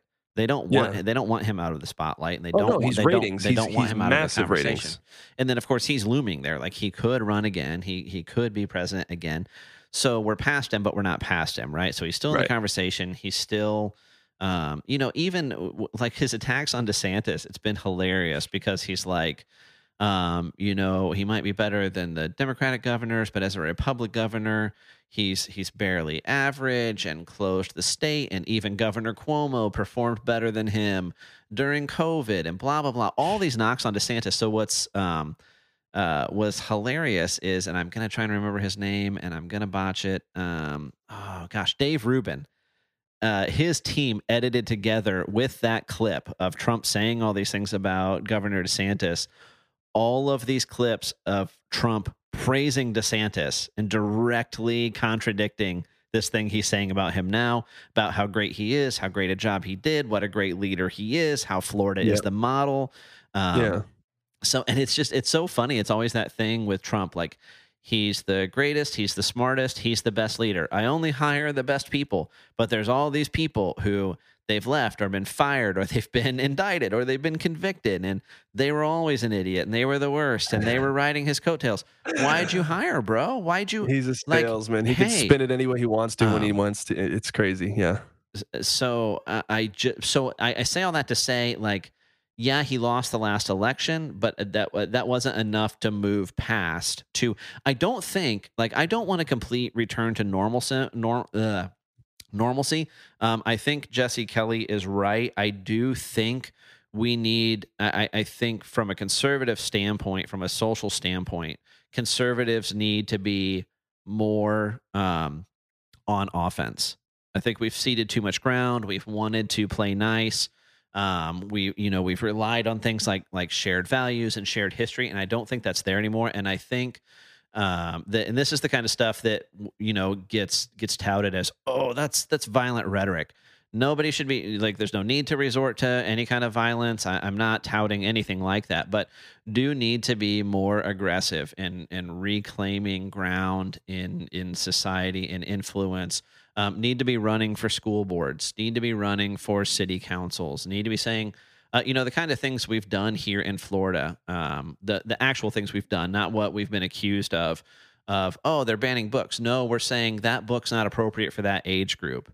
It might be okay for this age group. It's funny nobody looks into things. They want headlines. They don't look into actual things that are going on. They just like the headlines. John, what's crazy, dude? Have you seen these clips where a parent will go into a school board meeting and they'll start reading from these graphic pornographic books from their child's library, like literally with illustrated sexual acts and descriptions of sexual acts. They cut their microphones because it's not decent for the meeting. We can't broadcast this. This will have to be pulled off the air. This violates FCC guidelines. This isn't appropriate content for this meeting or this setting. And the parents always make the obvious point that I literally just watched cross your eyes. If this isn't appropriate for the adults in this room, how is it appropriate for our third graders, fourth graders, heck, eighth graders? Like, we didn't used to have to worry about disagreeing about things like this. Kale, oh my gosh. Let me tell you something. I've always been, because I grew my mom, I love you, Mom, if you're listening to this, but my mom has always been on the side of like conspiracy theory-ish as I grew up, and used to almost comically, she would almost like adopt the personality of like what do they say, the tinfoil whatever. Yeah. Like she almost, it was kind of her shtick, and she would laugh with us kind of going too far and being silly and stuff, but it pushed me too far in the other direction of just saying, things are no big deal. I mean, there's come on, no one would do that. No one in the last year, 2-3 years, Kale, like genuinely, I'm not kidding around about this. There really is some evil stuff going on. I'm serious. There's some people in really high places with really dark intentions for the big picture, for the macro, and it's scary, but more importantly than it being scary, it has shifted me from like a very passive kind of let it be, it'll all be okay, to like, no, if I'm not a part of the solution, I'm a part of the problem, because they are on, like you said, they're on the offense. Whoever these, just the disgusting, I mean, you hear the stuff about the like Balenciaga and all that, like they're on the offense. That is so disgusting, but more importantly, and I have to continue to remind myself of this, it is real. Yeah. My mind, I grew up in the church, which is a great thing, but I adopted this naivety to myself, and it really, really like I've had to unlearn those things and realize like this stuff is not a joke. This stuff is real. And sure, there are people who they worry about the wrong things to a crazy extent, and they make it sound like, they sound crazy, and they make people believe no, none of that's real, whatever. But it's so real. It's so real. It's so evil, Yeah. and it's so, more importantly than anything, it's so active. Like they are on the offense. I can't. This stuff, it blows my mind what you just said, but at the same time, it doesn't. And I know you know what I mean by that. Yeah. Well, so let's talk about like real news of the day. I mean, not that the DeSantis announcement wasn't big news as much for process as the announcement itself. I don't think that he announced was any big surprise to anyone.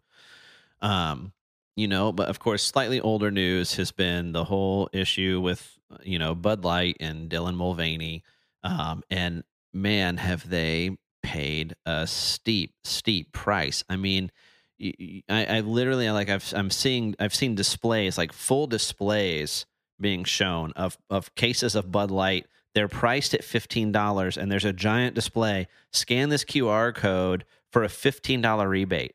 The beer's free. It's $15, $15 rebate. It's sitting there. No one will touch it.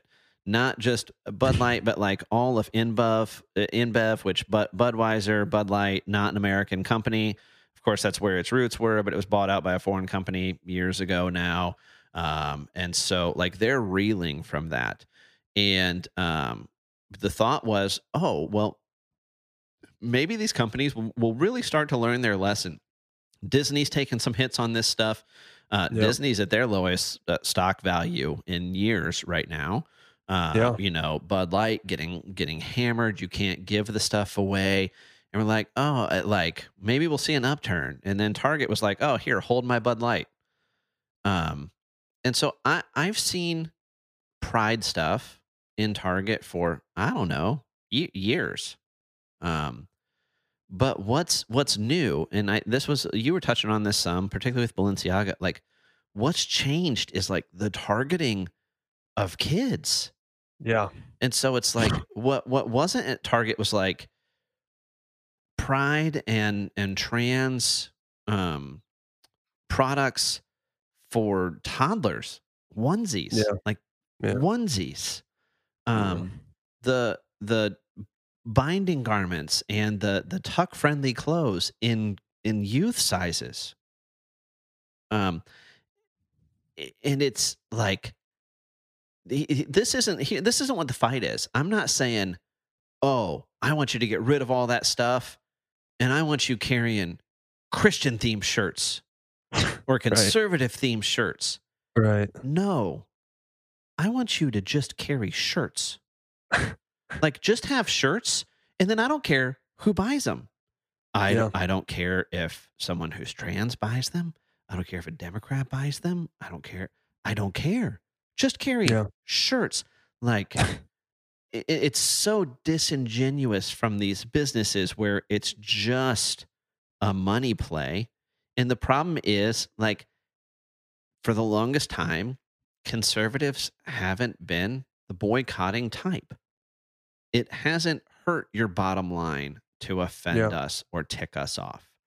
Yeah. And it appears that those days are over. Target, John, has lost $9 billion with a B in market cap in the last week. Target is worth $9 billion less right now than they were a week ago. And it's what changed. It's this aspect of the kids. There's this concerted effort. People want to use the word groomer, whatever. Like the idea that it's even in question that like a kid can be at school and say, I want to change genders. And the school will keep that from the parents. It's what we're talking about concealing is a mental health issue. It is gender dysphoria. It's not distinctly different from other types of body dysmorphia. Yeah. And if Target was selling designer tongue depressors for people with, which one throws up, bulimia, anorexia, I don't know, we'd all have a problem with that. We'd all say, Target, that's disgusting. How dare you feed into that illness? Right. But if you want to sell binding garments and tucking garments, have at it. Oh, and by the way, go ahead and have someone who's an open avowed Satanist design them. That's where we're at. No, but that's what I mean, though. That right there, that's the proof. See, like the guys behind all of it is like inclusivity. The guys is like, help with the mental health, don't make anybody feel left out and all this nonsense. And it's such, if you take a step back and look at the whole equation, it's like, yeah, that's a pretty genius strategy through which to go about it, right? Because that's how you can hide it. But you can only hide it for so long. Eventually you get so blatant where people start to wake up. And that's the one thing that I cling to, is that, to me, I don't know. I don't know if there was maybe more. I'm just trying to think. Play not devil's advocate, but like, if I'm the evil in this, it's like, well, you jumped a little too fast to this, because now people are starting to wake up, which I'm thankful for. But I didn't know it was 9 billion. That I didn't know. That's absolutely wild. Well, I had heard only something briefly about Target. I didn't know it was that. So oh my gosh. in some places they have simply moved the displays of these products, so they're not front and center. In some places, apparently, they have removed the products altogether. But then the problem, because they still don't get it, is that what's leaking are these memos and these letters from their leadership down, saying we support. And so it's like the support and the goal hasn't changed, and somehow they think that message is going to stay internal. And if they don't start to get it and pivot, they're going to keep bleeding money. And again, I don't want Target pushing my message. I don't want Target pushing any message. I want Target selling quality products at affordable prices and allowing me to check out with a cashier that's more competent than what I can get at Walmart. That's what I'm looking for. There you go. There you go. I want to stop by the Starbucks, get an Americano. I want to go look at video games and video game systems that I'm not going to buy because I'm 42 years old with 2 kids. Off, Kale. Go. Right? Go. Let me buy. Listen, some of their branded snacks, I can't remember what their brand is. They're delicious. I want to buy some delicious snacks. I don't need you to push my message.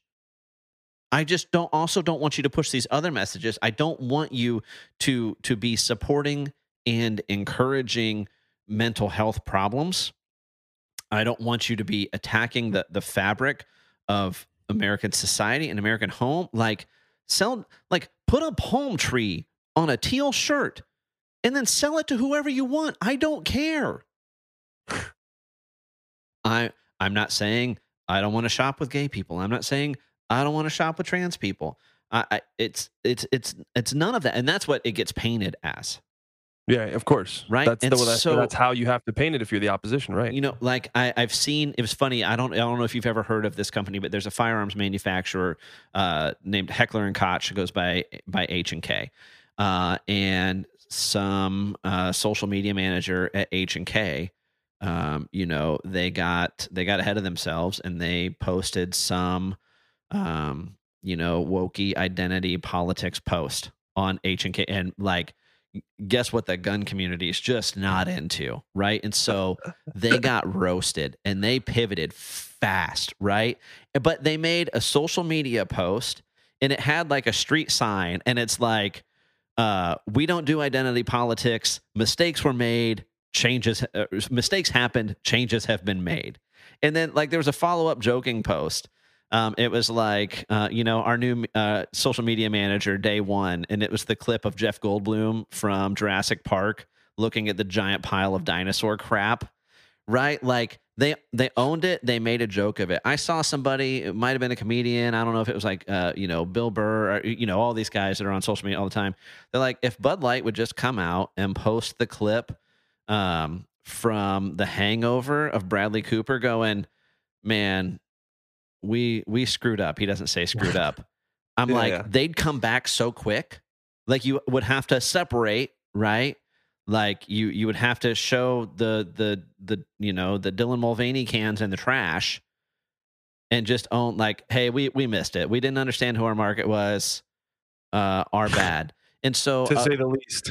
But other companies have capitalized on this where the beer maker, brewer, whatever you're supposed to call them, Yingling, Like, without even addressing it, they address it where it's like they've just made post or run ads of just like brewing quality beer in America since, blah, blah, blah. But the subtext is like this, we're just worried about this. This is what we do. Oh, what are your thoughts on this social thing? Don't know. We're a company. We're an inanimate object. We don't have thoughts. We just are trying to make a good product that you want for the price we want to charge for it. That's all you have to do. You know what's crazy to me, John? Now, I don't know. You are a beautiful, proud Latino man.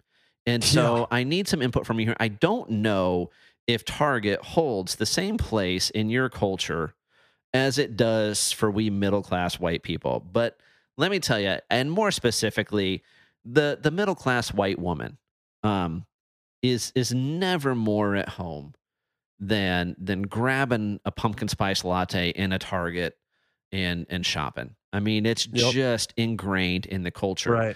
Right.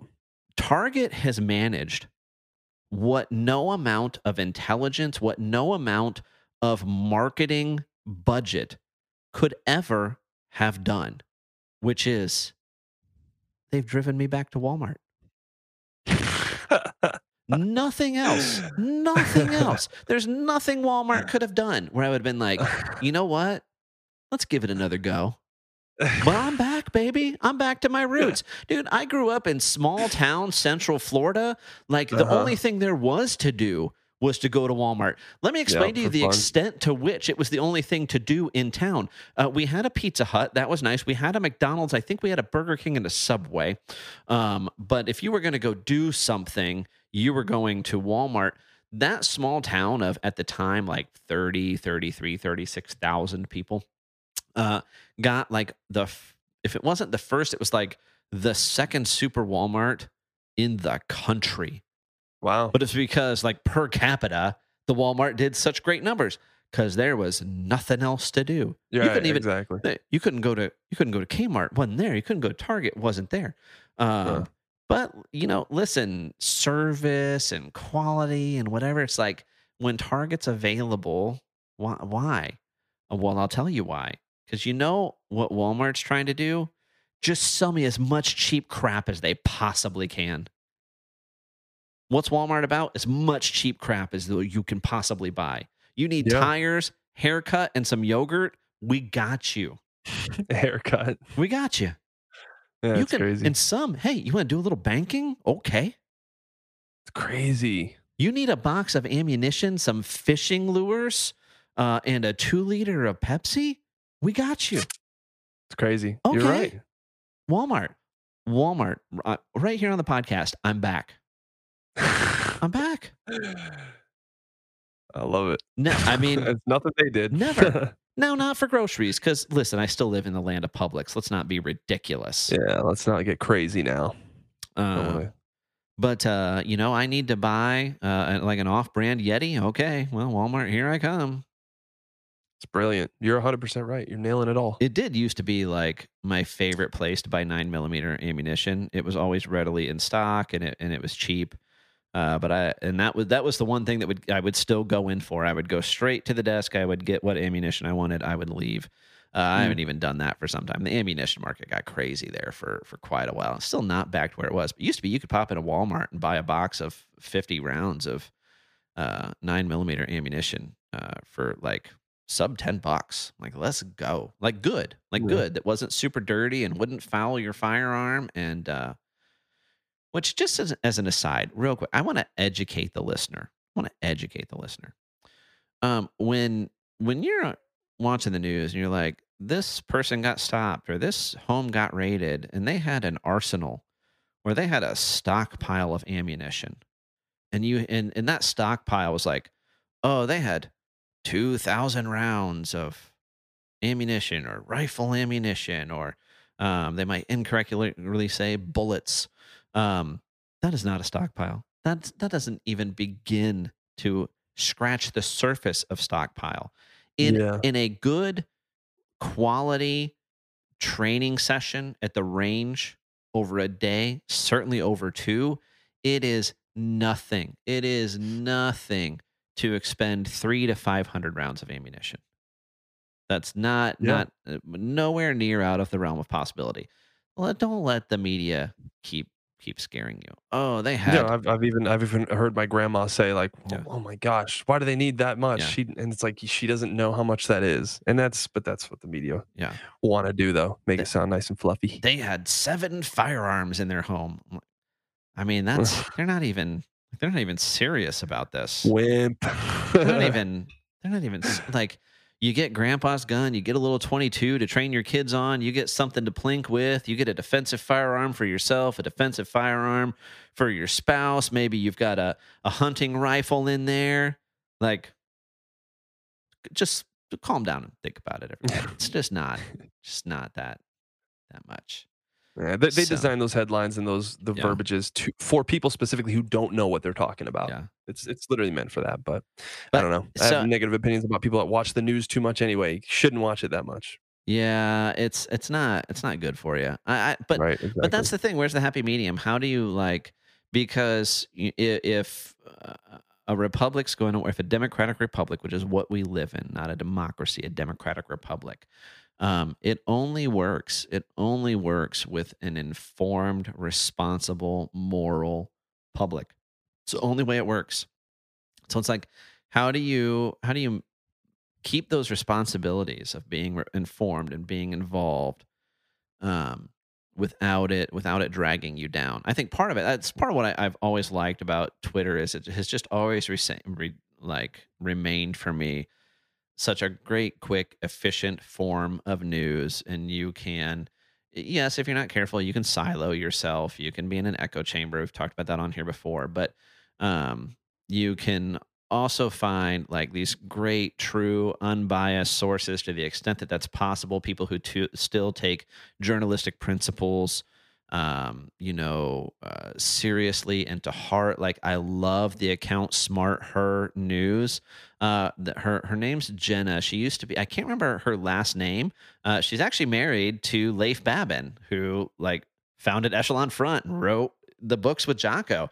But her last name's not Babin, but she's Smart Her News. I know she's on Instagram. I'm not sure where else she is, but just a fantastic source for unbiased news. And it's not all negative. It's not all, 15 raped, 13 murdered, 5 kids missing, a dog gets a home. It's not that, right? It's not the local news. It's Yeah. not even, because that's the thing, right? The problem isn't just being informed. It's just that negative bent. It's always telling you what is bad that's going on. What should you be mad at? What should you be afraid of? And you can be informed without being terrified. And that's the tough thing to find. But that's what I like about, if you use social media wisely, you can kind of tailor that, and you can tune out the fringes and kind of try and find that informed, sensationalized middle. But you've got to be intentional about it, and the algorithms don't want you to do that. They want you to be pissed, so they're going to try and feed you that. And so you got to click say no, and you got to keep blocking. You got to keep trimming. Um, Otherwise, it's just you know, it's just going to be bikini pics and things you're supposed to be mad at. Yeah. They're really trying to get people out here. It's Yeah, crazy. yeah. I've Crazy. I'm often so much more wondered aware. if I was posting in bikinis, like, would it work? I don't I'm think. yeah, I don't know. You never know these days. You really never know. I Might mean, it's catch worked on. for Dylan Mulvaney, so Yeah, yeah. that's no. It's not what we're going for. It's not what we're about here at the Solid Seven podcast. So yeah, crazy times. I think this is going to be, and like, as bad as it is, like the normal news cycle, as all the election stuff ramps up, it's just going to be, and with Trump in the race, God, man, it's gonna be an interesting We're couple of years. we're in for it. We are in for a wild ride. I I um I hope he's not our nominee. Yeah. Um, I hope he's not our nominee. I just am afraid that he doesn't have it, that his ego will not allow him to step aside, and just fade off into Mar-a-Lago, or to endorse the nominee. I think instead he'll run independent. If he's not the nominee, I think he'll run independent. I think he'll split the vote, and I think we'll get Joe Biden or whatever the Democrats decide to offer. That would be I terrible. hope He I'm should wrong. realize that ahead of time. I didn't think there was any like I thought 0% chance he was ever elected to begin with. I was obviously quite wrong, as was just about everybody in that election. So I hope I'm wrong. I just don't see um, shy of Trump being removed from the ability to be part of the process at all. I'm not again. I'm not calling for any kind of violence. I'm saying if he were convicted of something, which certainly the Democrats are trying and would love to see right now, if he were to have health issues or God forbid pass away, like he's not the healthiest dude. Right. Steak and ketchup will do that to you. Um, not the So not the steak alone. I'm still like pro carnivore here. Um, yeah. but hashtag Colorado craft beef. Check them out. Buy some stuff. Um, so unless something just absolutely prevented him from running or being a part of the process, I don't see he'll either be the nominee or he'll split the vote. Yeah, if he splits the vote, that's bad. Yeah, That's not good. no. If he's the nominee, that's bad. That's not good. I don't. Even if it's him and Biden, I don't think he wins. You don't think he beats I Biden? don't. Oh, I think he beats him, and it's not close. That's what I think. Uh, That almost. Oh my god. Let's hope we don't have to find out, because I agree with you. That's just not a good situation. I'm with DeSantis from the research I've done. I have so many friends that don't know what they're talking about, that have horrible opinions of Ron DeSantis. Not so many, but a handful of friends I'm thinking of right now. And I just want to tell you all, if you're listening, the commonality between you is that you don't do your homework and you don't know what you're talking about. You just are told what to believe and then you believe it. I used to feel a similar way before I actually did my research. So I would encourage anybody on either side of the fence listening to this, do more research, more homework, genuine homework than you even think necessary from every possible outlet. Understand the full histories of anybody who you want to call a name or endorse. Like just do it, because I promise you can only end up more informed and more at peace with whatever opinion you end up having. I will say So this. Here's my advice to the listeners. Whether you're right, left, or center, like I just don't know too many people that you're like, dude, the government's killing it. Like they're just killing it. Um, and so, but we do get input, right? Like Congress is made up of 535 people. There's 435 representatives. There's 100 senators. We can change out a full 1/3 of the senators every 2 years. We can change out all of the representatives every 2 years. So here's the problem. We're all always like, Congress sucks, right? But the problem is we're all like, Congress sucks, except my guy or gal. right. So it's like if we're all over Congress, if we're all like, they're not getting it done, I'm not happy, I'm not well represented. Right or left, how about we change it up? How about we not send back the same people? In the next federal election, we could change out the entire House of Representatives. Everyone who's there right now could be gone. I Yeah. don't think they all deserve to be gone, but they definitely don't all deserve to stay. So it's Yeah. like you're somebody, I always vote Democrat. Cool, but maybe vote for a different one. I Yeah. always vote Republican. Cool. Maybe vote for a different one. Maybe you But won't. I'm telling you, like, people are not nuanced enough and they're too lazy to want to do that work. I promise you that the desire to do this, and I'm just, the hand motion of just chirping, that's what people really want. And that's the thing. When I get into conversations like this with somebody who knows what they're talking about, it is the exception and not the rule. I'm telling you. And it's an unfortunate reality, but yeah, I That's why I'm wish. saying you're not going to do your homework. You're not going to put like. Here's my thing. Like if there's where you're at, if there's a primary, if somebody's challenging the sitting person, maybe just I'm not telling you to cross party lines, vote for the other side. Maybe be open to that. Yeah. Maybe don't just look at the R or the D or whatever. Like be an issues based voter, for sure.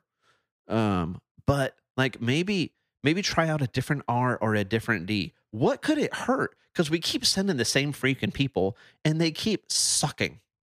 Yeah. Over and over. And right now you're like, yeah, I agree, except for my guy. Yeah. And and we all do that. And then they all still suck. Every once in a while you get somebody new, you get a fresh face or whatever. New Yorkers, I know some of you out there, for some reason, God love you. You love AOC.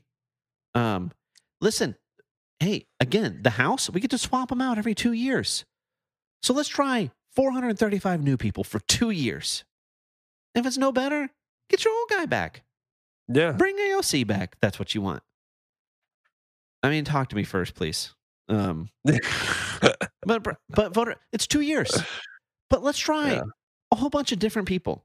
Let's try a whole bunch of people who haven't been there, who have lived and worked places other than Washington D.C. for the last few years. Let's do that. Mm-hmm.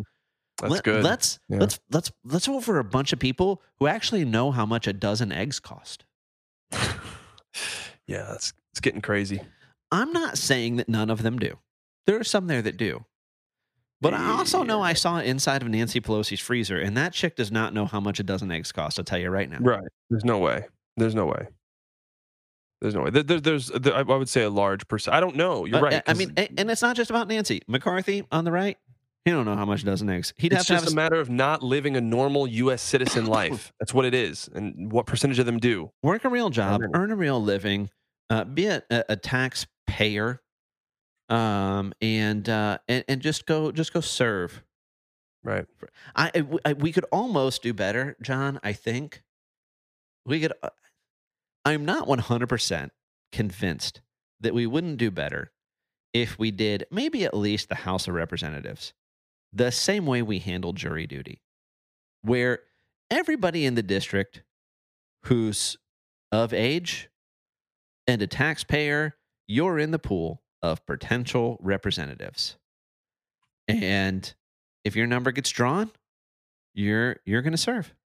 You're going to serve a 2-year term. You'll be compensated. We can do what we do with like National Guard or Reserve Service, where your employer, there's got to be a job for you when you get back. You'll be compensated for the 2 years that you serve. And once you've served for 2 years, there's a whole period of time where your number can't be drawn again. Maybe that's 10 years. Maybe that's 20 years. So you're a voting age taxpayer. Your number gets drawn. You're going to go serve in the House of Representatives for 2 years. I don't know that we would be worse off than what we're electing right now. Me neither. I might be onto something. Okay. Yeah, something different would be good. It's time for a convention of the states. Let's do it. Let's make it happen. Let's make this an amendment. Something new. Like whatever we got ain't working. Would you get some real, I don't mean this derogatory, but some people are just less intelligent? Sure. Would you get some low functioning people? Sure. But right now, in our Senate, from the great state of Pennsylvania, there's a man named John Fetterman serving as a senator who had a stroke not long ago, has not fully recovered, cannot string a sentence together without a prompter, can't really do it with a prompter. He does not have all of his faculties back, and he's a U.S. senator. He's a voting U.S. senator right now. Dianne Feinstein rolled her back in to the Capitol looking like absolute death, looking like Palpatine after he fought with Mace Windu. And she's voting U.S. senator. I don't know that my lotto draw idea would leave us worse off. I don't know. Yeah, I don't know either. I don't think so. I think it'd be better. So I don't like thinking about these things. Let's talk some more MMA. Anyways, let's talk about 6 to 12 elbow strikes. Let's yeah. It's actually, my alley. That'd be it, dude. Okay. We're gonna bring it full circle before we close here, because that's how professional we are at the Sod 7 podcast. We're going with a callback. Couple great video ideas would be like covering the banned strikes and why. I got And my if scratch pad right here. and even if they should be banned. There you go. I'm looking forward to UFC beginner guide, banned techniques. I like that. Yeah. And again, now do I want a byline on these videos? Absolutely. And do I fully expect this episode to be heavily promoted to your almost 4,000 Instagram followers? Yes, of course I do. Well, not to the 4,000, to the however many end up watching the. See, I was talking with Isaac over dinner the other day, and obviously his wife does this full time. Yeah, I was gonna say this is a good buddy of yours. The unique thing about these reels, right, is that you can at the end, because it's all the algorithm's reading the viewer retention, especially on YouTube. It's saying the average percentage of your video being viewed is 85%, 70%, whatever. Once you have them, anything you drop at the end is totally up to you because they've already watched almost the whole video. So plugging things, I was originally kind of afraid of that, but not anymore. Now that I understand how that works. And so I'm going to be plugging I don't think I'm going to do Twitch, but like YouTube streams, things like that. So yeah, I mean, look, the bulk of my speech on this podcast has been talking about the page. Why would I not want followers to kind of get an in-depth look at that? So you are absolutely going to have that requirement met, sir. Well, dude, I'm excited to see what you do. Appreciate you coming back to your roots, coming small time in it with me for a couple hours. Small time in it here today on that. No, you're a solid 7 podcast regular for as long as you'll have us, sir. We're fully committed to, and I'll bring along all the listeners I possibly can to the first JMMA fight companion. I'm telling you right now. Not only am I there, I will bring Jocko Go. Oh, I love it. We will drink Jocko Go. We'll drink Jocko Go at 12:30 in the morning because you've got to wait that long to get to the title fight on any of these freaking pay-per-view cards. But the next day is always Sunday. Church from home works for me that day. Dude, that's all I'm saying. It's once again, I'm going to rabbit trail after starting my close. That is a knock. Like pay-per-view nights, it's the same issue I have with football. Football's an hour-long game that takes 3.5 or 4 hours to play. And the fact that I've got to sit for 3 hours during a pay-per-view and, watch maybe an hour of fighting when it's all said and done, I'm like, come on. I get you don't know if any fight's going to go the distance. You've got to bake in enough time for every fight to go to a decision. I get it, but I feel like there's a little extra padding there that doesn't need to be there. Dana White, call me. We'll talk. For sure. I'm with you 100%. I think what makes it make sense for me is the fact that the price tag is usually too large to justify watching it by yourself and paying full price. So it pushes the obligation of making it a bit more of a social event, at which the desire for some open space to converse and do other things besides be glued to the TV comes in handy. So it's funny, now that we talk about it, to me, that's the stark difference between movies and this love of mine. The price tag is about 6 times higher for MMA, and it provides you proper times in which you don't have to look at the TV. You can look away. So I think that's what I like about it. Well, I'm there for the fight companion. Not only will I bring Jocko Go, but I will bring great value branded snacks from Walmart. Oh, not Market Pantry? Target lost you forever? Is that it? It will be great value branded snacks, and I will enjoy every bite. Beauty of where I'm living right now. I'm not even kidding. Maybe 50 or 60 steps outside my door is a Walmart. So we're living good. Yeah. So all right. So, brother, appreciate you making the return appearance Thank here. You, man. Listeners, appreciate you as always, of course, for listening. If you haven't already, stop by the website. All kinds of fun and great things there. Solid7podcast.com. Solid, the number 7 podcast.com. If you want to support the podcast, help us do what we do, it's all right there. You can hit up our links to Go Ruck, Origin Main, Jocko Fuel, Tuttle Twins. Great way to get yourself something awesome and support the podcast while you're doing it.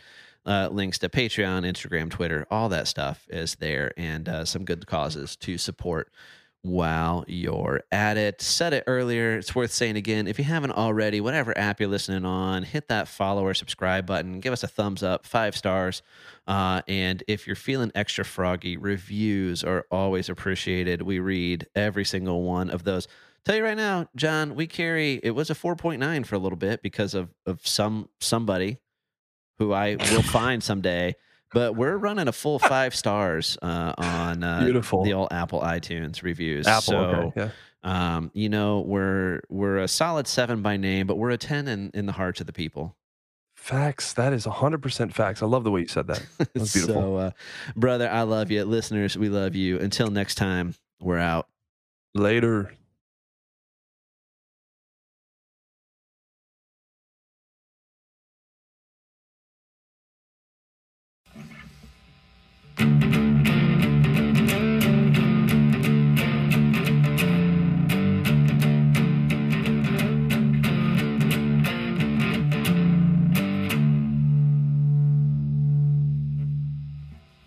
The Solid 7 Podcast is a proud affiliate of GoRuck. GoRuck designs and builds the toughest gear on the planet, tested and proven at thousands of GoRuck events held all over the world and led by current and former Special Forces combat veterans. The GoRuck brand stands for building better Americans, the Special Forces way of life, and a life-or-death approach to building the world's toughest gear. Visit solid7podcast.com and click on the GoRuck link to learn more about their gear and events, and a portion of every purchase and every event registration you make will go to support us here at the Solid 7 Podcast.